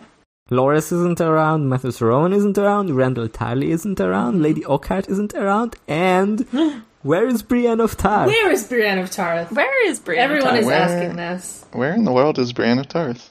Which I love, because Courtney seems to be the only one. He seems to value Brienne of Tarth weirdly. Everyone else is well... She was in the Kingsguard. She's pretty important. Yeah, she was. Yeah. But people still didn't respect her for that. Everyone is just sneering at how, well, she killed him, so... Or maybe she didn't, I don't know. I mean, not important. Maybe she didn't. Whatever. Mm-hmm. Yeah. Yeah, Courtney's like, I knew Brienne as a child, and she's great. And she's in love with Renly. So if she loves Renly a lot. If this was the Team Renly team, then Brienne would be here. This is my proof that it's not. He's right. Pretty good. And then he offers his own terms, which is single combat. Yeah, I'm an old man and I'll fight you 1v1. I'll fight you, or one of my knights can fight one of your knights. Yeah, one of my shitty old knights can fight one of your trained guys. Yeah. And then Stannis says no. He says, I have so much more men than you. Single combat would be a very stupid thing for me to do. Which I agree. Interesting that when Stannis' army has way more men, him doing the smart thing of way more men is good. But when Renly's army has way more men, him doing the thing of having way more men is bad. Interesting.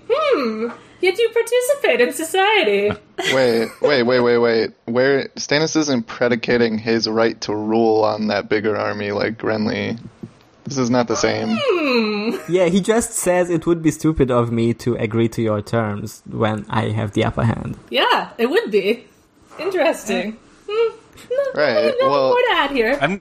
But then, alright, so agree, so if it's a bigger, what's the difference between having a bigger army being smarter or sending a drone strike being the smarter thing? That this is a book. Well, that's what he did. He sent the Shadow Baby. That was the smart option for him. And so why is that bad? Because it's evil. Okay. Categorically. It's worse than... Literally many people have said that it was literally pure evil to see. You see it in this chapter. Davos says this is the worst thing that anyone could do. It's not... Alright. But the characters think that, but we... Some of the shiny people just approach Stannis and say, oh, I would love to do single combat. Well, let me do single combat. I love to do single combat. I love honor. Yeah, they say, an easy victory and what glory to win Storm's End with a single stroke. Cool. God, talking about glory is the number one way to get Stannis to hate you. Yeah, exactly.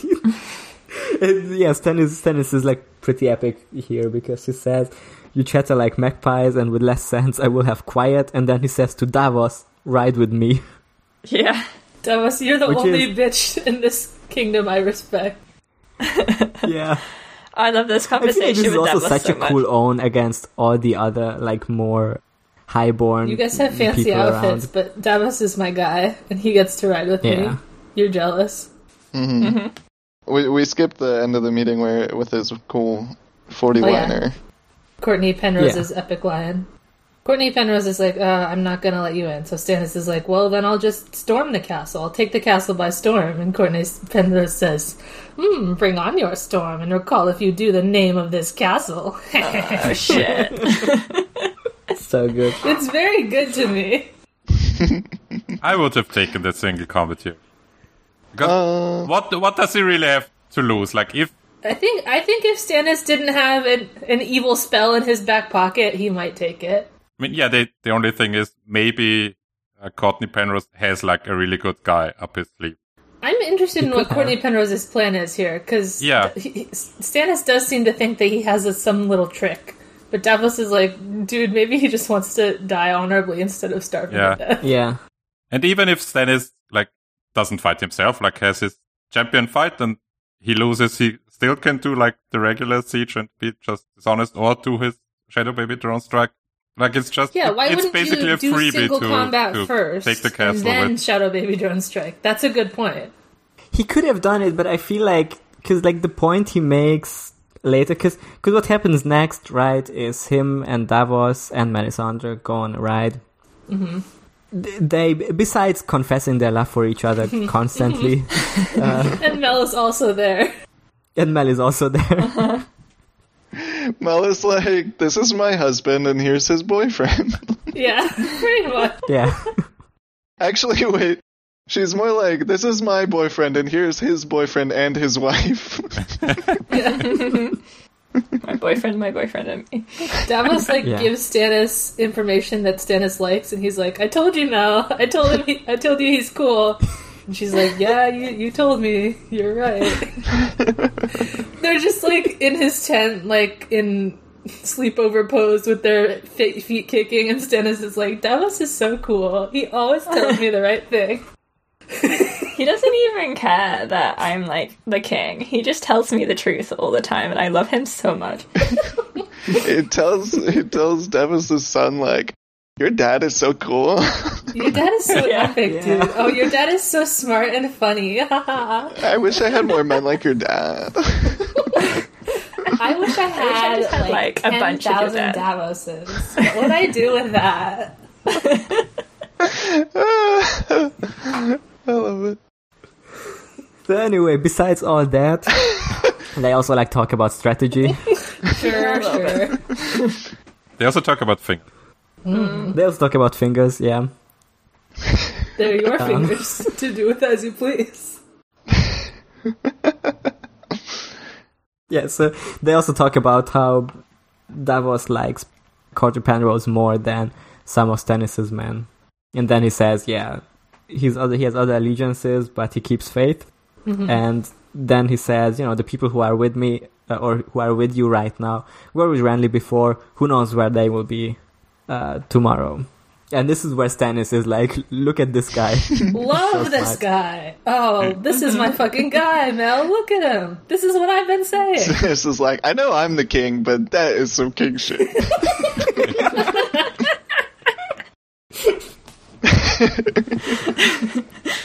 He literally says, Davos, I missed you sorely. Oh, I've been missing you, baby.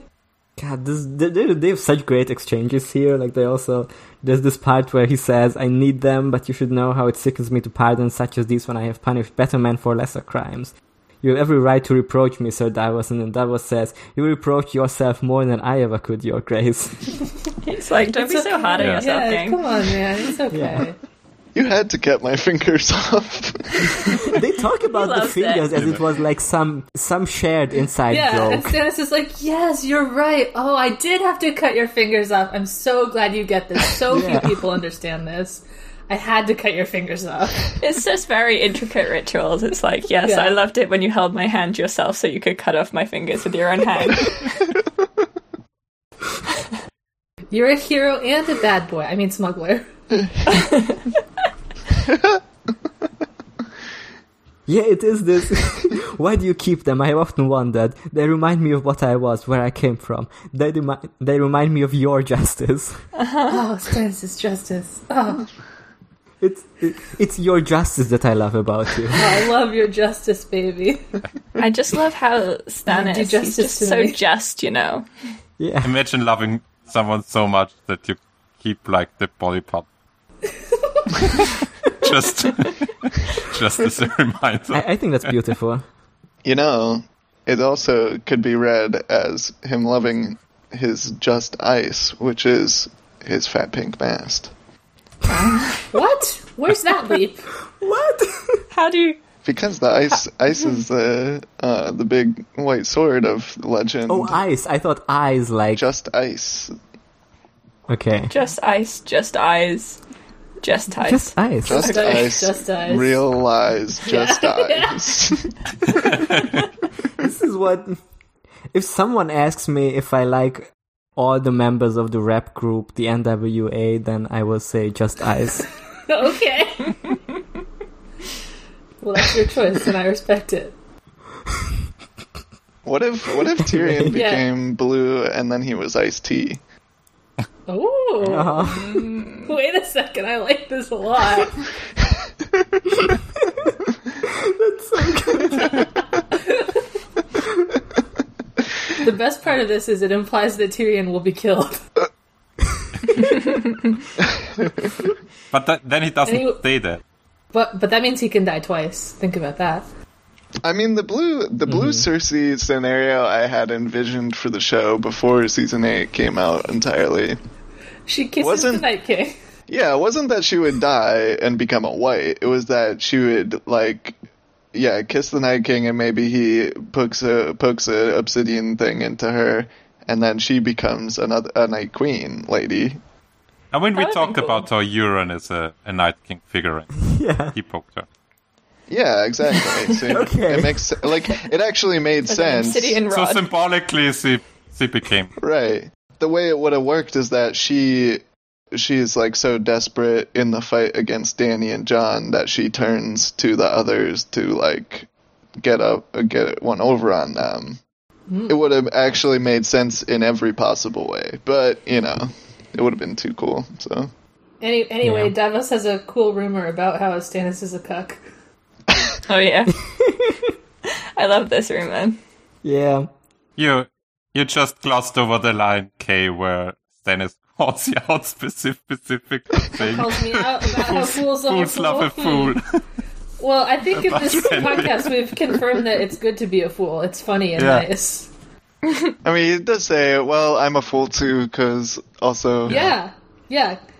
Literally, he says, "Oh, I also love Renly, though." So I guess just everyone he is says a fools fool. are a fool, but I agree for him as well. Yeah.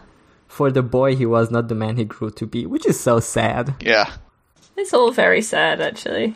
He took care of Renly when he was a little baby. Yeah. He was his little guy. This being sad for Renly is comes up again and again in this conversation. I think it's interesting how it's pretty cool how George writes this not as we're going through a bunch of discussion topics, but they just it feels believable that they just go back and forth, right? They talk about, I agree for Renly as well, and then he just immediately cuts to how did the Commons take the news of Cersei's incest, and they talk a bit about I think the rumors that are about Patchface. Yeah, it's Stannis kind of doesn't want to talk about it because he's so guilty. Yeah. But Davos is kind of digging at it because he wants to get the whole story out. Yeah. Yeah, and then he keeps I think Stannis is thinking about him constantly as well, so he does just keep mentally he keeps lingering on Renly, Yeah. I think. I mean, he says he can't sleep because of the nightmares. That's all he's thinking about. Yeah. Yeah. Yeah, they talk a bit about the Patchface rumors. The rumor come out. People don't even I like that Davos says when they believe it or not, they delight in it. Yeah. It is funny. It's a funny rumor. Me too. Yeah. Sleece has given me horns and tied a fool's bell to the end of each. That's pretty good. The rumor come out, just Patchface as fuck.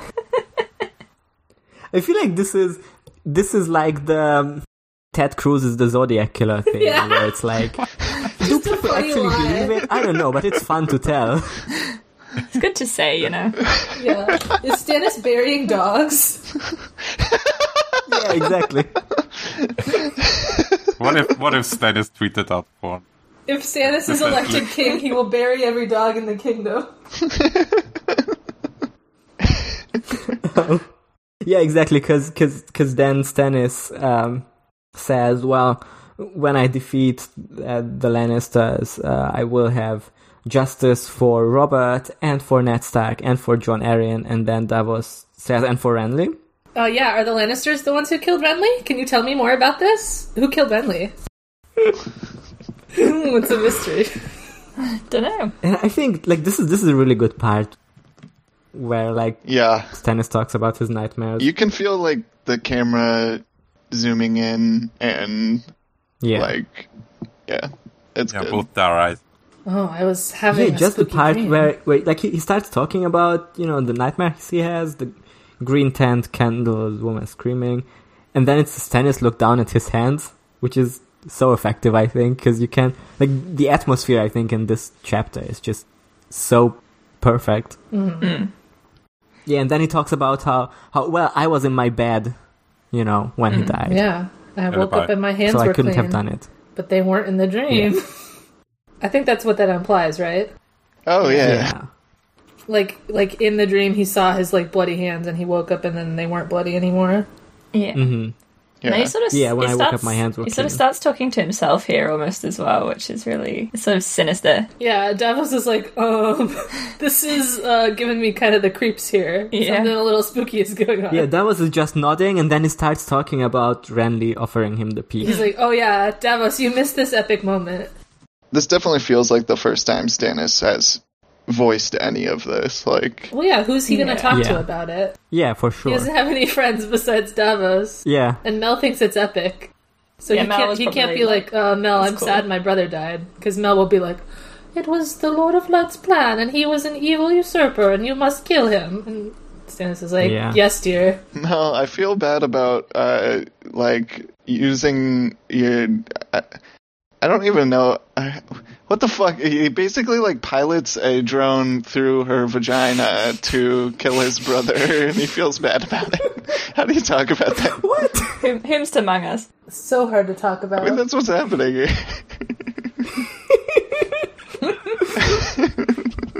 Jesus Christ. We'll talk about Mel's vagina. We'll get there. We'll get there, don't worry. He does a really long, an entire paragraph talking about just thinking about the moment where Renly offered him the peach. God, that was a good moment. Bring back Renly. Bring back the peach. Did his words have some hidden meaning? The king gave a shake of his head like a dog shaking a rabbit to snap its neck. Only Renly could vex me so with a piece of fruit. Yeah, I understand the rabbit. Yeah, I do like how Stannis is on the same level of Bran Stark understanding metaphor. Yeah. this whole, oh my god, yeah, this is another chapter where I just want to read every bit out loud. Yeah, same. Mm-hmm. And there's another Night King killing a rabbit. Yeah. Yep. Dog shaking a rabbit to snap its neck. He's like, but I did love him, Davos. I know that now. I swear I'll go to my grave thinking of my brother's peach. This is very sad. Yeah. Only know you love him when you let him go, eh? Yeah. I personally think Stannis says he's really sorry. Yeah. He said, I'm sad about it. Redeemed. I think he's taken the first step towards redemption, maybe. Sorry for doing a spooky murder to you, my little brother. No, I think from this point on, it's gonna be epic. Maybe. It could be. He has salt water. Pretty epic. That's pretty epic. Yeah. He's getting his electrolytes. He is. This is just a primitive Gatorade. I love how it says Davos took his water straight. Yeah, I'll have a water neat, straight up. Stannis takes his water gay. God, fellas, is it gay to put salt in your water? The answer is yes. All these salt gays. Yeah, they have some. I also like how this. Sorry to talk about every single chapter sentence in this chapter, but it's a good chapter. It's a good chapter. It's so good how when he orders water from Devon and he says cold water cups for two. And here's your son with our water. That's so gay. Yeah. Here's your nice little son. He's brought us some beverages. Yes. They're not beverages. Well, I guess the one with salt is. Sprinkling a pinch of salt in the cup. Davos wishes it was wine. Is drinking salty water becoming partially clown? Oh. Ooh. He's slowly drowning. Oh my god. Yes. He's slowly becoming homeopathic clownification. The more dilute the clown, the stronger it is. There's just so much better things to put in water than salt. Yeah, it feels like lemon juice, maybe. Here's your son with their water. All these characters need to swap between each other what they put into their beverages. Actually, scratch that. Everyone just needs to put lemon in their shit. It's the only thing you can put in a drink that still makes it normal. What about cucumber? Ew. Cucumber is... We can't get into this. Sure. No. We can't get into food opinions. I do like a gin tonic with cucumbers. Anyway. Yeah, me too. Cucumber water is good as fuck. There's still so much more chapter. We can't talk about There's so much more, yeah. Can't talk about We need to make a food Patreon. 5 hours. I'm just gonna utter the word banana and we'll be off the chain for 5 hours talking. We already talked about it. It's fully litigated. Banana. Okay. Stannis says, "Oh, Devon, your dad is so sexy. He's so smart. I wish he was my dad." Devon, I love the way your dad talks to me. He tells me the truth. Mm-hmm. God, I wish every man in my service was your dad.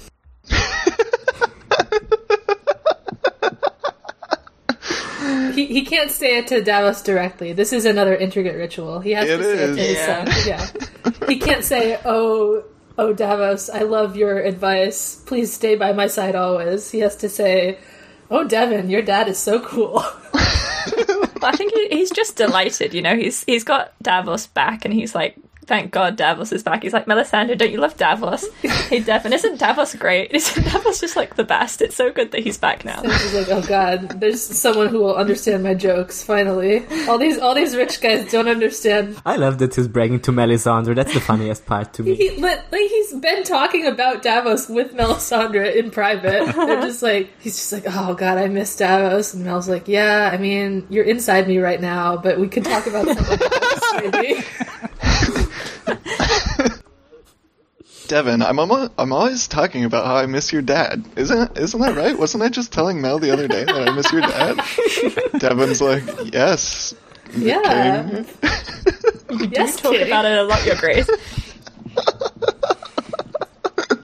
Alright, we've said this for the past 15 minutes. It's most of the chapter. It's delightful. Yeah. We've just been repeating ourselves for... Alright, it's go just on. So good. It's good.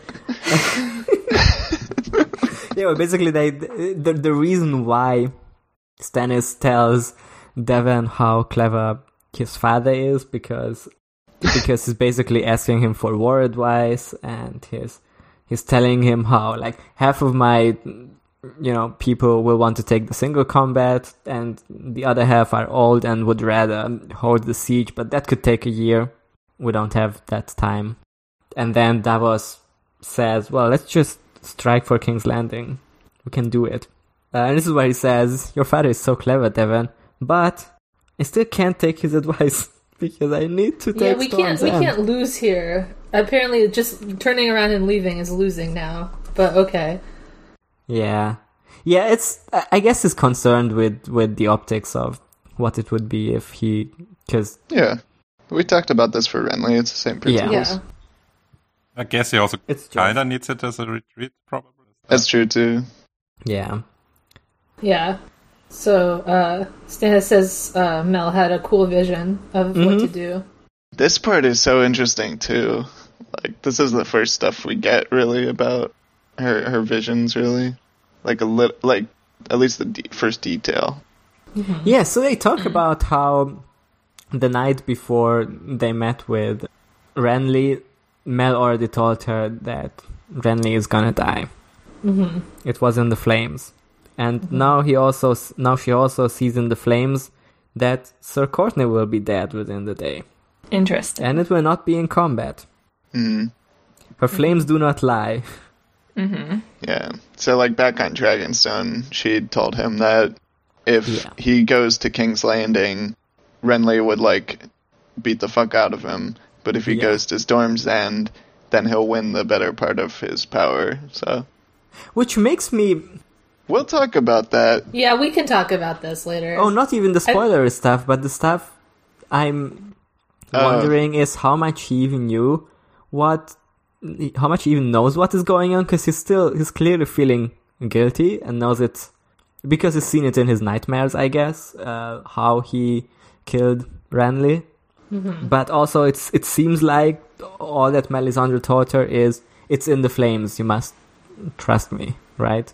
Like, does he know about the babies or not? I'm not sure. I think I'm sure he knows that Mel is actively doing some magic, because why else would he ship her? Yeah. Right. Yeah, I think he knows he's doing something, but his shadow baby. Yeah. I don't think Mel would tell the details. I mean, like, who really understands the mechanics of this shit besides Mel? Yeah. Mm-hmm. Yeah, I mean, I don't even... How is Babby formed? Stannis clearly doesn't know. Yeah. He once again brings up Renly's speech on the next page. He says he came here with his banners and his speeches to his doom. So mad about it. And then he talks about shadows, which is... spooky. It's very spooky, right? He says some lights cast more than one shadow. Stand before Nightfire and you will see for yourself. The flames shift and dance, never still. Shadows grow tall and short. Every man casts a dozen. That's a number. Yeah, we'll talk about this later, but whatever. They kind of have the conversation that y'all are having in the Bran and Jojen bit. Mm-hmm. Yeah. Where, like, how does it work? Is the future changeable, even if you know? Yeah. Oh, yeah. What's the difference between these things where the green dreams seem to be, at least so far, like, immutable, or maybe they have, like, maybe they show different eventualities through different interpretations of the things, but I don't know. It's confusing. Yeah, Mel also saw a vision of, like, Renly defeating Stannis Landing, which must have been like an alternate universe. We'll get there. Yeah. Yeah, and then he says, I have a mission for you, and it's a stealth mission. You like that? You love that, Davos. This is your specialty. This is what you put all your points in. Mm-hmm. It's a stealth escort mission, which would suck in a video game, but... I don't know. Mel obeys commands pretty well compared to most like escorts in video games. Yeah, probably. He says duck and she ducks. He says be quiet and she's quiet. Yeah, I think Mel would be a great NPC to have along with you. Mm-hmm. They are in a boat, so he's like controlling her entirely where they go. Yeah. Yeah, so they're on a boat, and he's thinking about when he was smuggling onions. It's just like that, except it's the opposite. Like, he's thinking about how last time it was life I brought to Storm's End, shaped to look like onions. This time it is death, and it is shaped to look like this sexy goth woman. Doesn't he say, like, would I was smuggling an onion right now? God, I wish you were onions.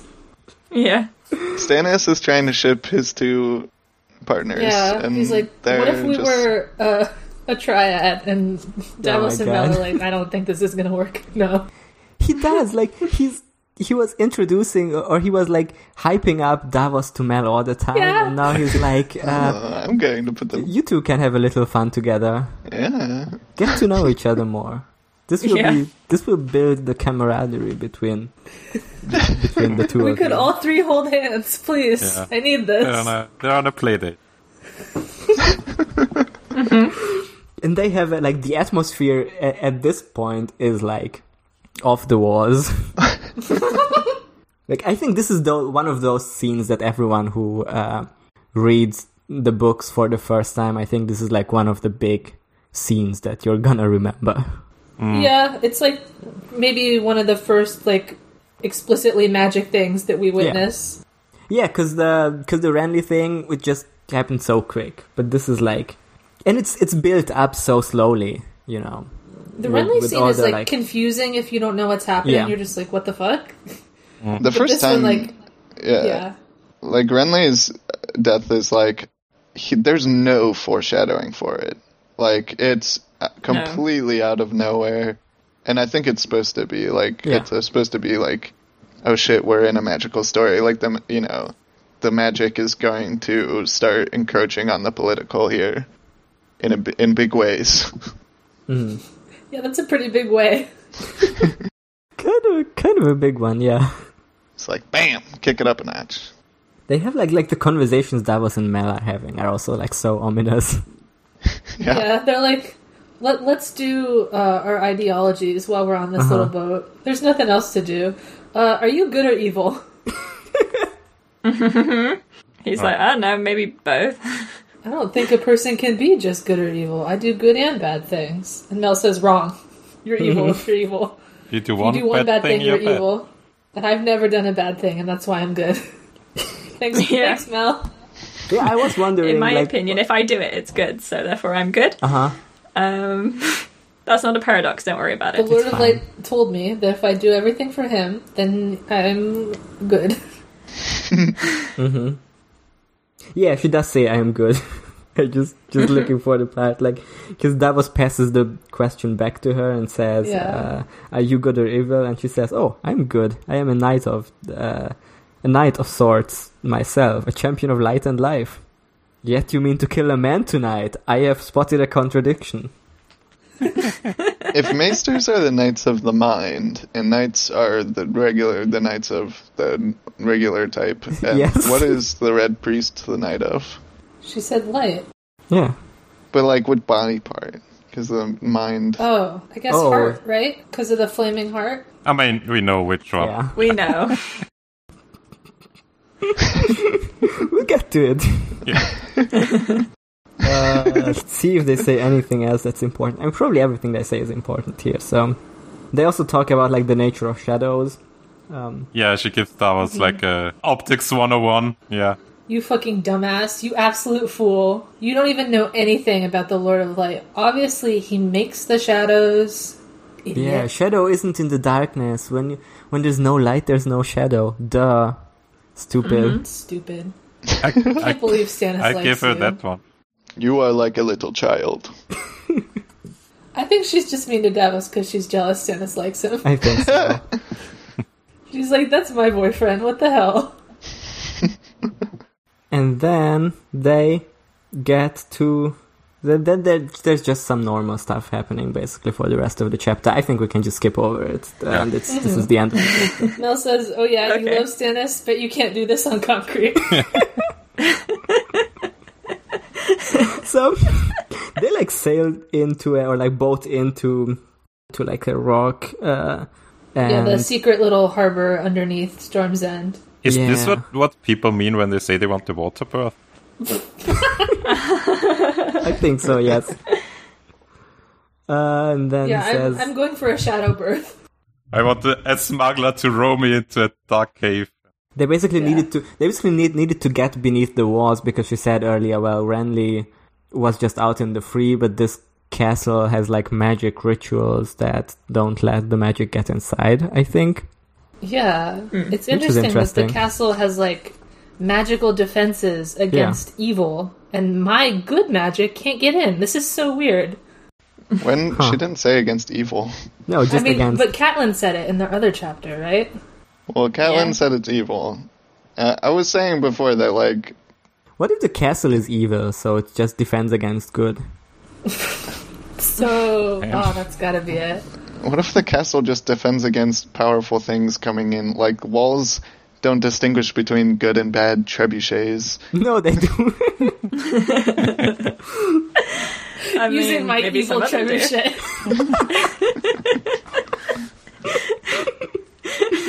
Doing twisted siege with my evil trebuchet.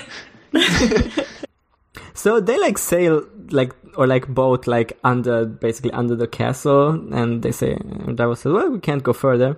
And she doesn't answer, but instead starts to glow. Yeah. She becomes translucent. Yeah. I was thinking, when I finally get my hands on our shared translucent Melisandre, I will have to illuminate her in a way that she's like glowing. Mm-hmm. Put her in a little boat? Yeah.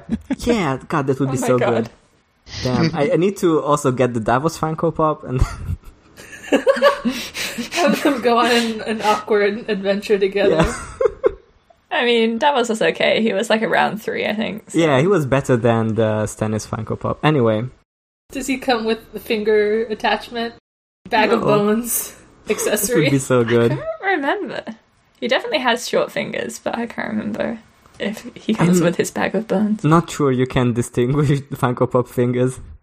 I like how Davos is like, you killed Renly, and Mel says no, and then like 3 paragraphs later, he's like, who rode you to Renly? And she says, no, and he was unprotected. I didn't need you. Yeah. It was not me, technically. It was my Phoenix Wright activation.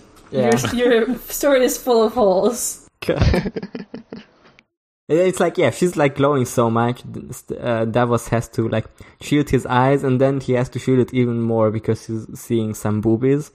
It says, she throws back her cowl, and beneath she was naked and huge with child. Swollen breasts hung heavy against her chest, and her belly bulged as if near to bursting. Mm. And he gets very scared. He's never seen a pregnant lady before. Yeah. Yeah, he has a million children, but he's never seen pregnant. Oh, what's wrong with you? Is there like a parasite inside your tummy? What's going on? What did you eat? And it says her eyes were hot coals, and the sweat that dappled her skin seemed to glow with a light of its own. Melisandre shone. Yeah, she's shining. She's very translucent here. She's translucent right now. So translucent. What color is that blood? I mean, they always say how pregnant women glow. It's inky black. Yeah. I wonder if this means anything. She bleeds black, normal. Normal. And then the baby comes out, and it's Davos's boyfriend. What does her cry sound like? Maybe she likes it. Yeah, it sounds like agony and ecstasy and both. Agony or ecstasy or both. So who knows? That's famously what another lady who was stabbed with a sword sounded like. Anyway, Stannis comes out. And then it says Davos saw the crown of the child's head push its way out. 2 arms wriggled free, grasping, black fingers coiling around Melisandre's straining thighs, pushing until the whole of the shadow slid out into the world and rose taller than Davos. Stannis is into some weird stuff. Yeah, it's pretty weird. It's like really tall, apparently, taller than... I mean, it's the size of Stannis, right? I guess. Yeah, it's like super tall. I think it's the size of a shadow on a wall that has one light source. Yeah. Yeah, exactly. Load to the floor. And I do like how Davos says, we can't get through the portcullis. The barbs are too closely spaced even for a child to squeeze through. And then a child squeezes through, just a normal child. Damn. I didn't even catch that. That's good. And then it ends with saying he knew that shadow and he knew the man who'd cast it. Yeah. So it was I know that shadow. Maester Crescent's shadow. Yeah, Mr. Crescent, Axel Florin, I don't know, just some guy that Davos knows. Maybe it was Salladhor Saan. Can you imagine a crescent shadow and it's just really useless, like it goes really slowly and it can't get upstairs? Melisandre hates her shitty shadow baby. It's like trying to stab you, but you stab it before it stabs you because it's so bad. It falls down and stabs itself. Yeah, it needs help getting up the stairs. Damn, we roasted that old man. God, this chapter is really good. We skipped the part where when Davos is giving Stannis advice, he mentioned Salladhor Saan, and Stannis gets really mad. Don't talk about your ex to me. I'm so mad at you. Literally, they're just in love. I don't have more to say about it than that. But I will say a lot more. We will say it over and over again for another 2 hours. We gotta. Alright, notes on the Davos chapter. I almost said the Stannis chapter. It will never happen. Notes on Davos. This one's wild. It's a really good one to me. Yeah. Bangers all around. Bangers and mash. To me. I still don't fully understand Courtney. Oh yeah, I had a question about Courtney Penrose. Was he was in charge of this place while Renly was a baby? Was he in charge while Stannis was little too? Or no? I don't think so. I think he was just in charge of, like, after Renly got the castle. Yeah. Yeah, because he got the castle when he was like 7, that's right. Mm-hmm. Rob was like, here you go, my baby boy. Because he says, like, they even started brought Brienne when she was, like, a toddler, and that would have been, 15 years ago, so... Yeah, I was just thinking that Courtney is a lot like Stannis, so it would make sense if they had been, like, if he had been, like, part of his growing up. It could be. But maybe he's not. He might have been, like, in their retinue, or, like, in their household, but not the Castellan yet. Mm-hmm. So, like, I feel like there's some... I'm not sure exactly how much, but, like, Stannis and Courtney, like, know each other. Yeah, that's just kind of what I was wondering. I have to look at the timelines. Mm-hmm. And it's weird how protective he is of Edric. Yeah, it makes you think that the way Stannis asked the first time must have been very suspicious. I require the child. You will hand him over. You must surrender the child to me. Yeah. Because if he was just like, I'm the king, so I'll take care of the kid, too. Then maybe Courtney would have been like, yeah, sure. Oh, I'll take care of my nephew. That's like a very normal thing to do. Yeah, like he's fostered here at Storm's End, so he can stay at Storm's End. Like, you could just say that. Like, I'll be in charge of Storm's End, but Edric can stay. That's fine with me. And Courtney would have been like, okay, cool. He must have been like, this child must be surrendered at all costs. And Courtney's like, I don't think so, actually. I like this kid. I don't want you doing an evil spell with him. I don't know. Yeah, I don't know what Courtney thinks, because as far as anybody knows so far, Stannis' plan is just to parade. He's not going to stay in Storm's End. He's going to take him around the countryside and show him to everybody and be like, hey, this kid's not blonde. Look at my cool nephew. Doesn't look like Joffrey at all, does he? Think about that. It's suspicious. Yeah. Yeah, I think Stannis must have just done a classic Stannis bad at talking, bad at negotiations, and made Courtney very suspicious. Yeah, can be. The whole thing reads very much like, okay, like George needed this conflict here to have a reason that, like, Mel to show the shadow baby process. Yeah, it's a bit of a weird conflict where both would have very realistic other options. I mean, Stormlanders just be stubborn. Yeah, true. Yeah, I like how Davos is like, I imagine I can remember another guy in charge of Storm's End who was not interested in having a siege broken. And Stannis is like, this guy isn't as stubborn as me, or whatever. What does he say? Well, they were talking about if Courtney buys it, then, the next guy in line is, a young kid who would surrender. That's right, yeah. Davos says, I remember another stripling who was given command of Storm's End. He could not have been much more than 20. And Stannis says, he's not as stonehead stubborn as I was. Which is also a cute little conversation, and also reminds me that Stannis was a teenager when they met. Uh-huh. That's how long they've been in love. 15 years. Damn. I think that, Stannis, just for, plot reasons, should have, given some punishment as part of the deal to make it more realistic that they wouldn't take it. It's such a good deal. Yeah, it's a really good deal he's giving them. With, you will not be punished at all, and you can even join me or just go home and don't fight the war. Yeah, just give me horses. Yeah. Mm-hmm. I don't know. Do you think at least say, okay, I'll take a lot of your money, but you can keep your castles, and you have to surrender all your troops to me, and blah blah blah. I don't know. I think George really wants to position Courtney as he's in the right, he's doing the right thing, and Stannis is breaking his morals to do what he does here, basically. I don't know. I think it's supposed to be a situation where both of them have no choice or believe that they're doing the most sensible thing in the situation. I definitely think he's supposed to be sympathetic. I do think that Davos has a point. For sure. Whenever he says even though he's against us, he's the one guy that stayed loyal to kept his principles.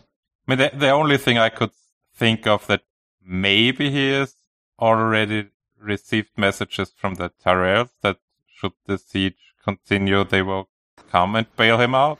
I don't think so. I was thinking maybe because there's known bad blood between Stannis and Edric because he was the wedding baby. Yeah. So maybe he thinks that he wants to punish him for that. Oh yeah, maybe.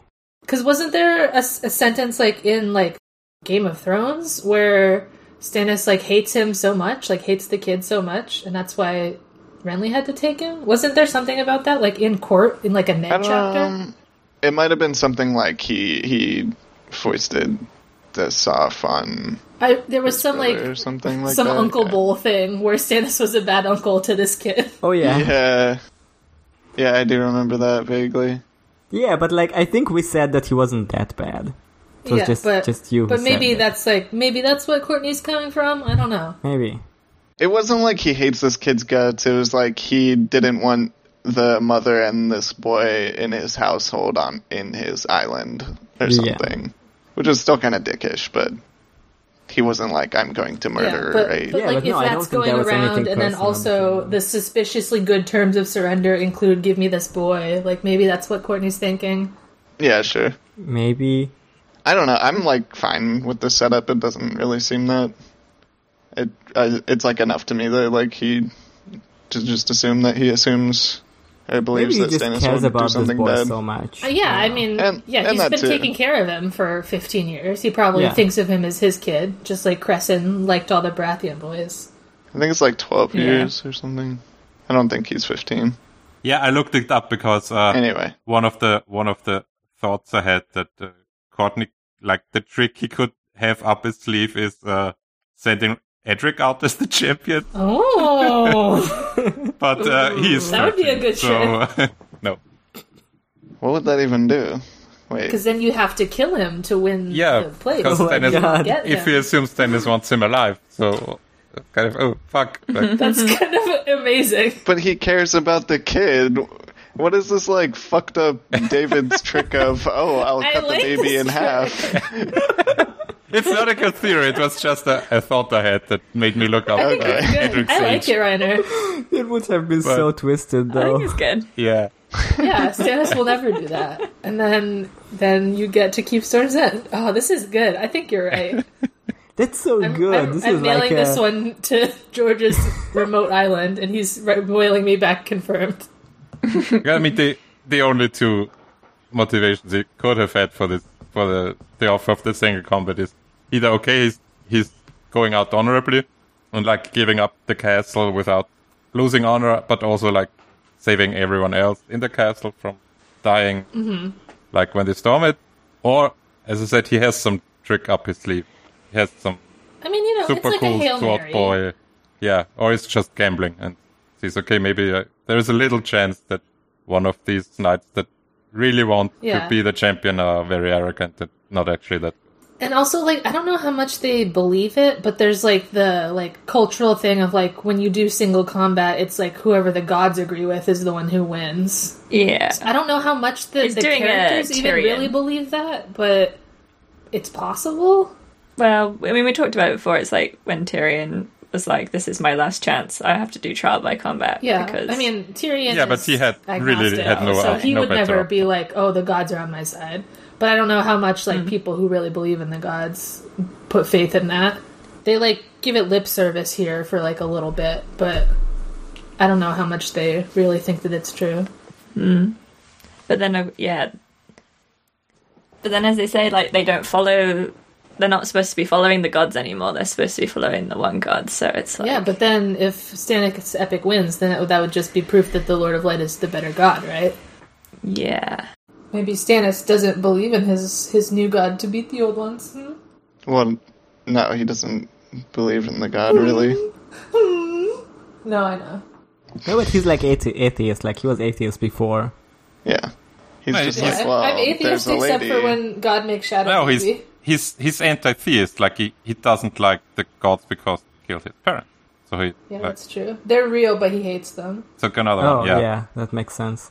Well, like, if they're real, he hates Yeah. them, but Yeah. I'm just like, He's anti-Gnostic, right? I don't know.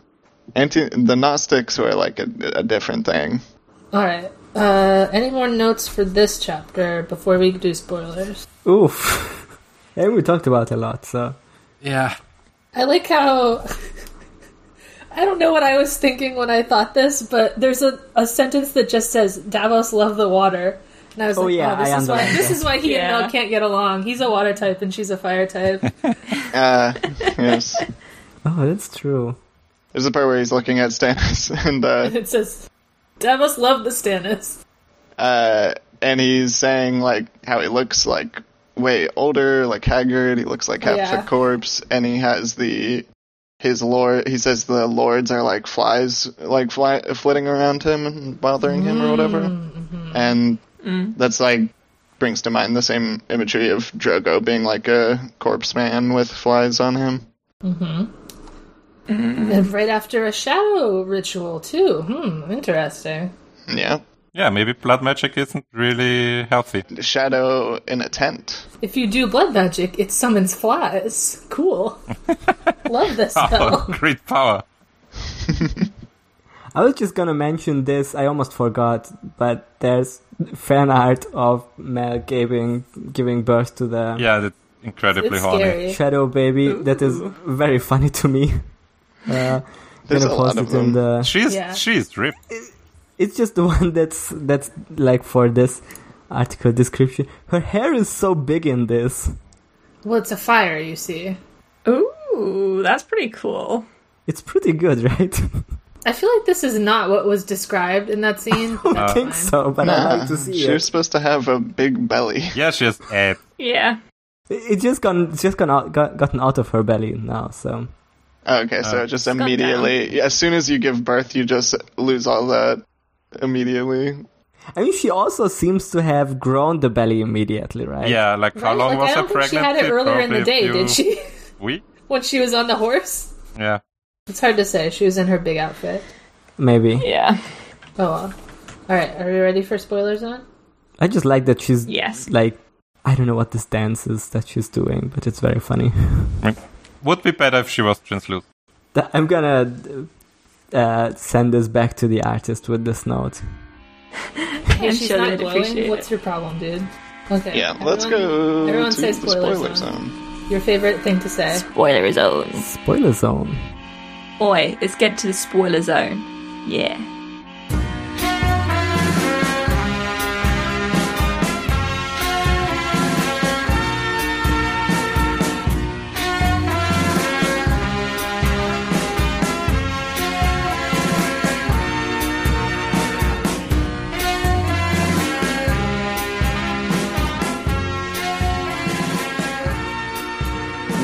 Spoiler zone. Yes. Oh, the spoilers. Okay. Spoilers. Once again, I invite you onto my ship, the spoiler zone. Uh-huh. The good ship spoiler zone. Alright, what Tyrion spoilers would we like to talk about?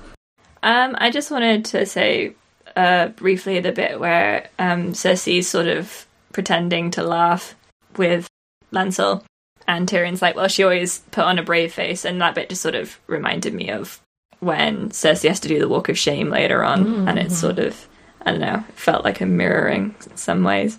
Yeah, there's like, we start on the Kettle Black stuff here too, right? Oh, yeah. Yeah. We didn't really touch on that, because it was kind of nothing. But it is really funny about how she's got the Kettle Blacks and she's paying them to be like informants, but also Tyrion's paying them money to be his informants, and he's paying them more. And then later on you find out that actually they are both Littlefinger's original informants that he deliberately planted so that they would both be using as informants. Okay, But okay. but Tyrion is so much smarter than Cersei. Yeah. Alright, here's my proposal. Only one Kettle Black can go on the funny name contest. Which one are you picking? Yeah. Osfrid. Oof. Yeah. Yeah. Osmond, Osney, Osfrid. Osfrid, just because the Y in Osfrid. Osfried. I like Osney. If it was Osfred with an E, it would be but the Y really. Osfred is still pretty good. The Y is classic George. I think I would like Osfred a little better, maybe. Because Fred. He's just an Osfred. Because I like Fred. Also, just like It's just an Australian Fred. the on-the-noseness of calling them Kettle Black. Kettle Black. Yeah. The pot calling, etc. Is Cersei fucking all of them, or... I think just I think Ozzy. that she just doesn't know the difference between them. She fucks whichever one shows up. Osmond is gonna become the King's God, right? Like one becomes King's God, one becomes head Two of of them, the... don't they? I don't remember which is which. Impossible to say. Yeah. I think she's fucking two of them. Yeah. At least. Or, I thought it was or two. fucking one and promising to fuck the other, or Maybe. leading him on. Yeah, that sounds familiar. I will say, good on her for finally fucking someone who isn't her family member. Yeah. I know. We're so proud of you, Wow. Cersei. It's kind of a development. There's like the part where she like hates doing it because he's got black hair like Robert. Oh, yeah. Damn, Cersei, you have a trauma. Yeah, it sucks. What else happens? I like the little kind of foreshadowing a bit where, like, Tyrion, we talked about it, gets like a list of what he's done wrong so far, which are like half-truth Yeah, mostly, or just like viewing his shit from a different perspective, and like Oh, it looks kind comes of bad. comes from that back the perspective. same way in his trial later, where all the thing that like he's accused of, he kind of did, like abusing his nephew, for example, but he just literally thought he's slapping doing the the shit out right of thing in the Joffrey. moment, or Yeah. thought it was and justified. threatening to kill them. Yeah. The Kingsguard. Mm-hmm. Mm-hmm. Damn, it's almost like my actions have consequences. Fuck. Did I mention That's the winch towers for the chain? The what? No. I don't really care about that. I don't know. Tyrion's like, if Stannis doesn't show up for 2 weeks, then my secret plan will be ready. So I hope he... Whatever. Yeah. I'm almost done with my big chain. It is interesting because we then immediately see Stannis. So if Stannis had... I mean, I guess you see it in the flames or whatever, but if Stannis had just left Courtney and immediately gone to King's Landing, would Tyrion not have been able... He would have to get the chain won in time. Easily, is the thing. Yeah, literally, he could have just said loudly, "Hey, everyone in there, kill the Lannisters! I'm here!" And they're like, "Fuck yes!" Baratheon rule? Oh, word? Yeah, but the reason he didn't go to King's Landing is because he sees what will happen, which is Renly, quote unquote, smashing his army against the walls. They literally say Renly in his green armor, just so you know. Just so you can remember this for later. Oh, yeah. Yeah, so it was actually Garland Tyrell. Yeah. The Tyrell brother who doesn't exist in the show. Do you want to talk about because, like... both of them, I do. These two happen. Yeah, they both happen. I think Mel has lied to Stannis about this. Right, that's possible, but I have to verify that because there's other fire visions we see, and I haven't gone through every single one of them and seen if they all come true, or at least the ones that we can verify. Because you guys were talking about how the Jojen thing, he kind of lampshades it as far as where, we get these visions, but we can't change it at all, and I don't know if the fire visions are the same way. I think they're the same. I think they're coming from the same place, and it's just a different way to see them. You have your laptop and your TV or something. It's just two different ways to see the same thing. Because they seem just so similar. I don't know if all of the fire visions come true, though. Maybe they do in other cryptic ways. Because they're I think Mel is just worse at this than Jojen, which is kind of sad for her. Maybe. I think she just has a worse understanding, or the Lord of Light teachings are a worse understanding than those of the Green Seers. I don't even think it's that. I think she's getting clearer, less metaphorical visions in some respects. True, yes. But they just apply them in the wrong way. So it's not that. They see the loss at King's Landing, so they think that means if I go now, instead of it could happen down the line anytime I go to King's Landing. I mean, I don't really remember exactly what she sees in her vision in her chapter, but I mean, we're not getting these visions from her perspective the way I feel Jojen tells exactly what he sees. So I feel whenever Mel tells someone their vision, she's already gone through it with her own perspective, 5 different ways. So she's just oh yeah, this was Renly, this was King's Landing, this was his armor. You can't go now. Yeah, this is something I have to do research on because we would talk for a while if I tried to get into it, and I don't remember it all perfectly, so it's not really worth it. I think that's okay. Because I remember I think visions. I think that all the future sight is the same. The dragon dreams and the green dreams and the fire visions, I think it's all the same. Right. I would tend to agree with you there, but I don't know if that means that the future is immutable and can't be changed. I think it is. I think that's part of the themes, kind of. I'm pretty sure exactly in what way. We already mentioned that last time we talked about it. What good are visions if whatever you see you can't be changed. Happens anyway, you're just being spoiled on the future. I mean, but what good... It has no effect, really. But it closes the time loop, because by seeing it, you cause it to happen, so you have to see it, Okay, but if you don't see it, you can change it? Well, no, because then you would always have not seen it. You get me? I feel saying what good are the visions is implying that magic is good or useful in this universe, which it isn't usually. Yeah, it's a good point. I don't know. I do wonder the thing about the visions are just a thing. Yeah, they're just. Or how it's just inescapable. They're just a pretty thing sure we mentioned that also, that you want to try to avoid the vision in one way and it comes true in another. If Stannis had just gone right away, maybe the Tyrells would have also been there in time. in an alternate reality and would have beaten him at King's Landing also. Well, if he goes first to King's Landing instead of Storm's End, then Renly picks up the pace and probably rushes to, while he's sieging King's Landing, he probably comes to his rear. So, yeah, I don't know. It could be, because you guys were also talking about how the Green Dreams have wiggle room as far as there being multiple futures by how it's interpreted. So, that could be the case too with the fire things. It's just that, they're kind of more specific, visually, I think. But I don't know. I tend to think that the future vision things are the exact same as everyone interpreting the comet in a different way.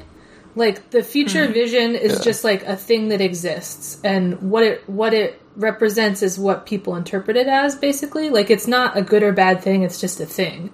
And then people will look at it and say, oh, this is a portent of your victory, or this is an evil omen or something. And it's just a thing. And it doesn't have to be good or useful. It's just something that exists. Mm-hmm. Yeah.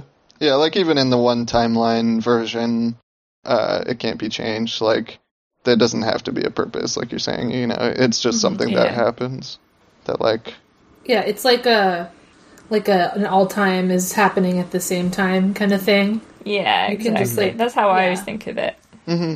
And you can sort of see through it with the Green Dreams, and with the fire, it's sort of, you can have a little look-see, but it doesn't, in the end, you can't, you think you can change it, but you can't change it. And I think it's very, Greek drama. Yeah, I don't know.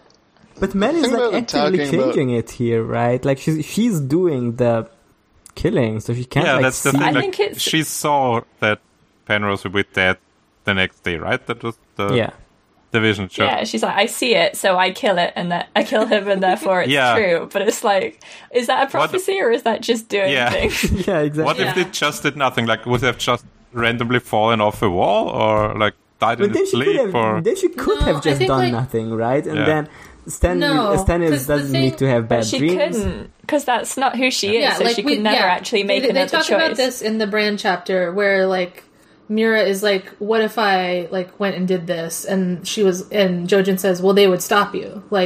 You wanting to change the vision doesn't change, the person that you are, or the person that anyone else is. The vision is predicated on what people's actions will be. You all being who you are. Does Mel then see a vision, or does she see basically a task that she needs to do now?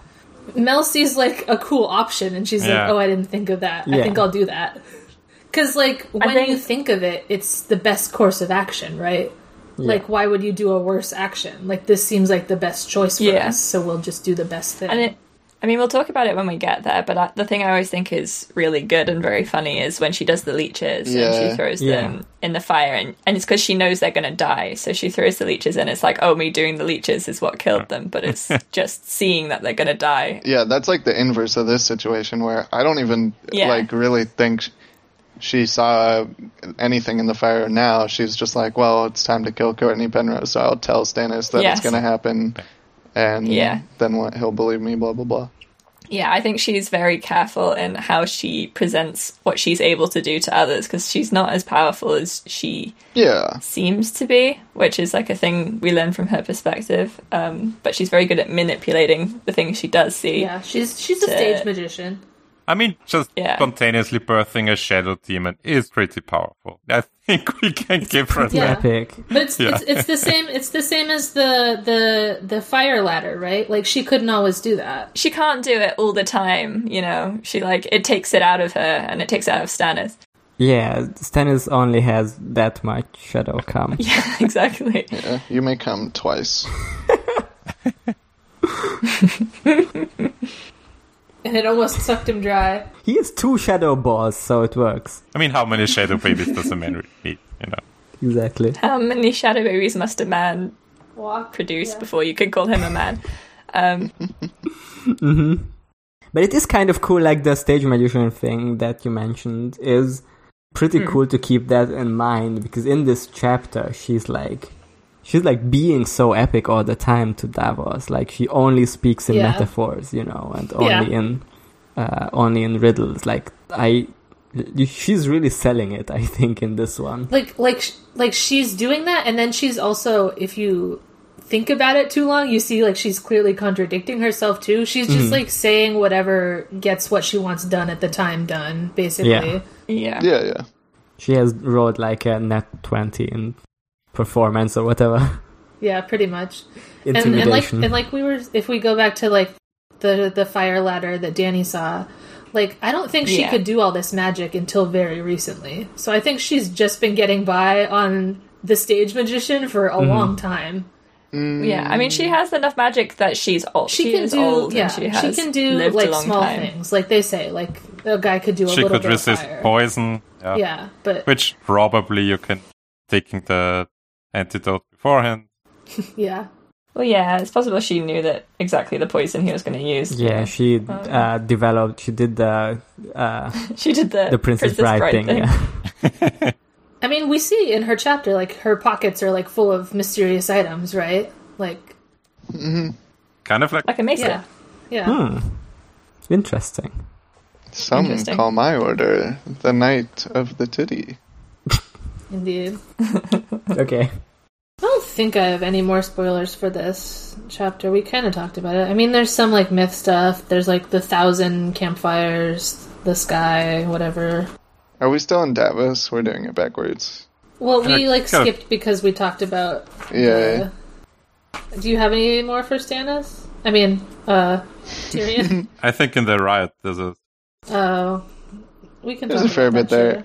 Oh, the blue baby, yeah. Well, we're still in Davos, so if you got a Davos thing. I don't think I have any more for Davos. We kind of talked about, Stannis is being a Night King about it. I mean, there's also the Dozen Shadows if we want to go into that. But... Yeah, the Dozen Shadows, like, I mean, it's pretty... we'll talk about that, because there's a last hero math in the Tyrion one. Okay. But, yeah, there's the Nissa Nissa's Cry of Anguish and Ecstasy. It's basically, like, the same wording, almost. Mm-hmm. And, like... And Stannis put his sword in her to make it happen. Yep. They're doing all that. They're birthing some shadows, like Night's King and Night's Queen. A blue baby and a black baby in these chapters. Mm-hmm. So yeah, it's pretty straightforward. I think we talked about the like lords and the Storm's End Wall before. I'm like curious about those as far as like who they're originally for, but well, we don't. It's hard to figure out. Yeah, we don't know. Anyway. Alright, Tyrion. Yeah, you can go to Tyrion. Why's the baby blue? Because it died. So sad. Also, we're at almost 3 hours of recording, so let's do like 5 minutes on Tyrion. Okay, yeah. Tyrion, there's like, in this riot scene, there's a lot of different imagery going on, or like different symbols kind of lumped in here. The King's Party is like a comet because it's got like the wedge at the front, the spearhead, and then the tail of retainers and people. And all the crowd has all the like Green Sea language of them like all shouting together in like a big single-minded mass kind of thing. And there's a lot of water language where they're like surging. It's also electric language now, but... And then, the blue baby lady appears. I hate laughing at it, but... The baby is blue. You got a blue baby. You need to get that checked out. So the blue baby, it's a blue baby. I just keep saying blue baby. Hey, I mean, it's like in the show where the Night King touches a baby and it turns blue. Yeah, it is. I mean, that's basically... So, like, we've talked about how the others have to, like, have babies given to them. And then this lady is, like, giving a baby or offering it to Joffrey, the, like, Solar King guy. And he, like, tries to give a silver stag for it. He, like, tries to sacrifice this stag coin for the baby.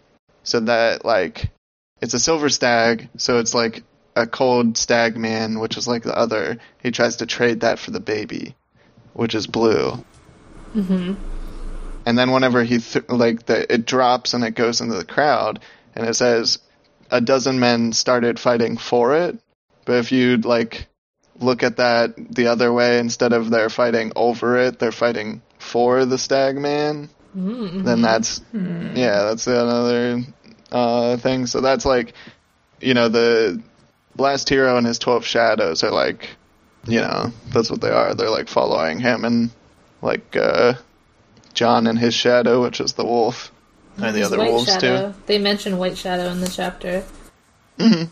Yeah, but it's the same thing because it's the silver stag too, and John has the other symbolism. So silver. What's up? I said, and John is silver because his dad is a silver prince. Ah, yes. Mm. Wait, his mom is blue. Wait a second. Yep. It's all coming together. I'm figuring out the colors. Yeah, so this blue baby is like John, and it's also like Bran because whenever she drops it, it's described like a sack of flour, which is, it's a cereal like grain. And, the crowd starts shouting for different kings, and then eventually they all start shouting for King Bread. And Bran is the King Bread. And it rhymes. The king bread. Well, not quite. It's the opposite of a rhyme. But it's... it's a slant starts rhyme. Similarly. It's a slant rhyme. It's a slant rhyme, yeah. Bran is the food for the people that they want. That's the same... That's the Corn King whole deal. But Bran is also... So Bran is the bread, but Bran also eats the bread. Yeah. I mean, it's like Jesus. Okay, that makes sense. No, I'm not sure. I don't know. Now that you've said it's like Jesus, I understand everything. My brain is short-wired in a way where when someone says that's like Jesus, I'm always gonna be like, oh yeah, that makes sense. I have to just give it to you. I mean, it doesn't sound right, but I don't know enough about Jesus to dispute it. This stuff is it can be really confusing, but it's really cool because Bran is the bread, but he also eats the bread. He is the tree, but he also eats the tree, but the tree is also eating him. Mm-hmm. He is the cage. Bran is the Jojen, but he also, etc. Bran, he is in a wicker basket. He's in the cage, but he also is the cage because he has his rib cage is in the scene where he's in the coma and John visits him. His is the bird also because his bones are the brittle bird thin and bones. He eats the bird. And the bird eats him a little bit. Okay. I don't know if he's eaten a bird yet, but I think he should eat Bloodraven. Bran is the cage, but he's also the bird in the cage. You should eat Jojen, but what if you ate Bloodraven, huh? What about that? Well, the tree's eating Bloodraven. It's getting there. And Bran is the tree, so. Oh, yeah. Okay. So, Bran is the boy climbing up that gets struck by lightning, but he's also the lightning bolt. Okay. Is this what they mean by Bran Opticon? Bran is everything? Bran is one, Bran is all? Sure. I mean, it's just the way these things work that, Nissa Nissa is the I don't know. I should probably just stop there, but because I think But the point is that the baby. So the blue baby is Bran, but also the stag that gets traded for it is Bran and John. I think that's a fair trade. You get one Bran for one Bran. Yeah. You can't say that that's unfair. Yeah, but the point is when they say King Bread, it's King Bran confirmed. Yeah, it is. Yeah, whenever I first looked back at that, I connected that. I was like, oh yeah, yep, that makes sense now. I guess we have to give it to them. We give them this one. Bran King. Bran King. Maybe it's Braun. I think it could be Braun. Maybe it's Braun. Maybe it's Braun. Maybe it's just a guy named Bread. What if it's just a guy named Bread? It's actually a guy called Jim Loaf. Jimmy Pumpernickel. Sourdough. There's a wheat house, isn't there? There's a crack hole or something. Yeah, what about them? Yeah, they're a house that has there's wheat a house on the that has sigil or something. Wheat on the thing. Yeah, there is one. I can't think of what it is though. I must say, every time they talk about the Fossaways, and they're like the green apple Fossaways and the red apple Fossaways, I'm like, they come in different flavors. Well, there was a great schism, just like the Dance of Dragons. Delicious. The Dance of Apples. They were fighting about the fruit soup recipe. Alright. Is this everything we have to talk about? There's some like comet or like bleeding star imagery whenever the crimson banner of the Lannisters gets dropped, and it is ripped into 1,000 pieces and is blowing like crimson leaves on a storm wind. I underlined that, and I didn't know what it meant, but I feel like I'm very good at knowing when something is a metaphor, even if I don't know what it's a metaphor for. Like, I see the banner be ripped into 1,000 pieces, and I'm like, oh, that's something. Emmanuel will tell me what. It's basically the color inverted version of all of the blue rose petals flying in the wind at Lyanna's death. Mm-hmm. So it's like an image of the comets falling onto the planet. Okay. Good enough for me. But these ones are from the red one. So, yeah. And then to finish off the, like, long night, little play that's going on here is that whenever they initiate the curfew, and then, like, so anybody out after dark will be killed, which is, like, the long night. Because nighttime is dead time. What about how they, like, run away from this big disaster that's happening, and then they bring Sansa back? Is that anything? I feel like Sansa coming back was important. I mean, it's definitely Sandor being like a last hero figure and rescuing this whole thing. Like I mean, it's like with the Green Sea imagery of the crowd, it basically feels like this is all happening inside the Weirwood Net. Like the comet has already landed, or the meteors have already landed, and this is just kind of like what's going on in and outside the Weirwood Net. And like, I don't know what the Red Keep specifically, maybe it's like some deeper part of the Weirwood Net, like the roots where Bloodraven hides, kind of, something like that, because it's also where all of the secret tunnels are, but I don't know. So, Sandor rescuing Sansa, and like, it's something, but I don't know. I think it, by itself, is just like what you're supposed to look at. I don't know if I can like plot out everything and map it onto some other ancient situation. Yeah, well, she's like the maiden, and you have to save the maiden to undo the long night, right? Yeah, maybe. I'm not sure exactly how it works. Alright, that's fine. I've been like looking more for that since you pointed out that like Kat and Brienne escaping the tent seemed like it could be linked, but I haven't come up with anything yet. That's alright. Sometimes I just say things.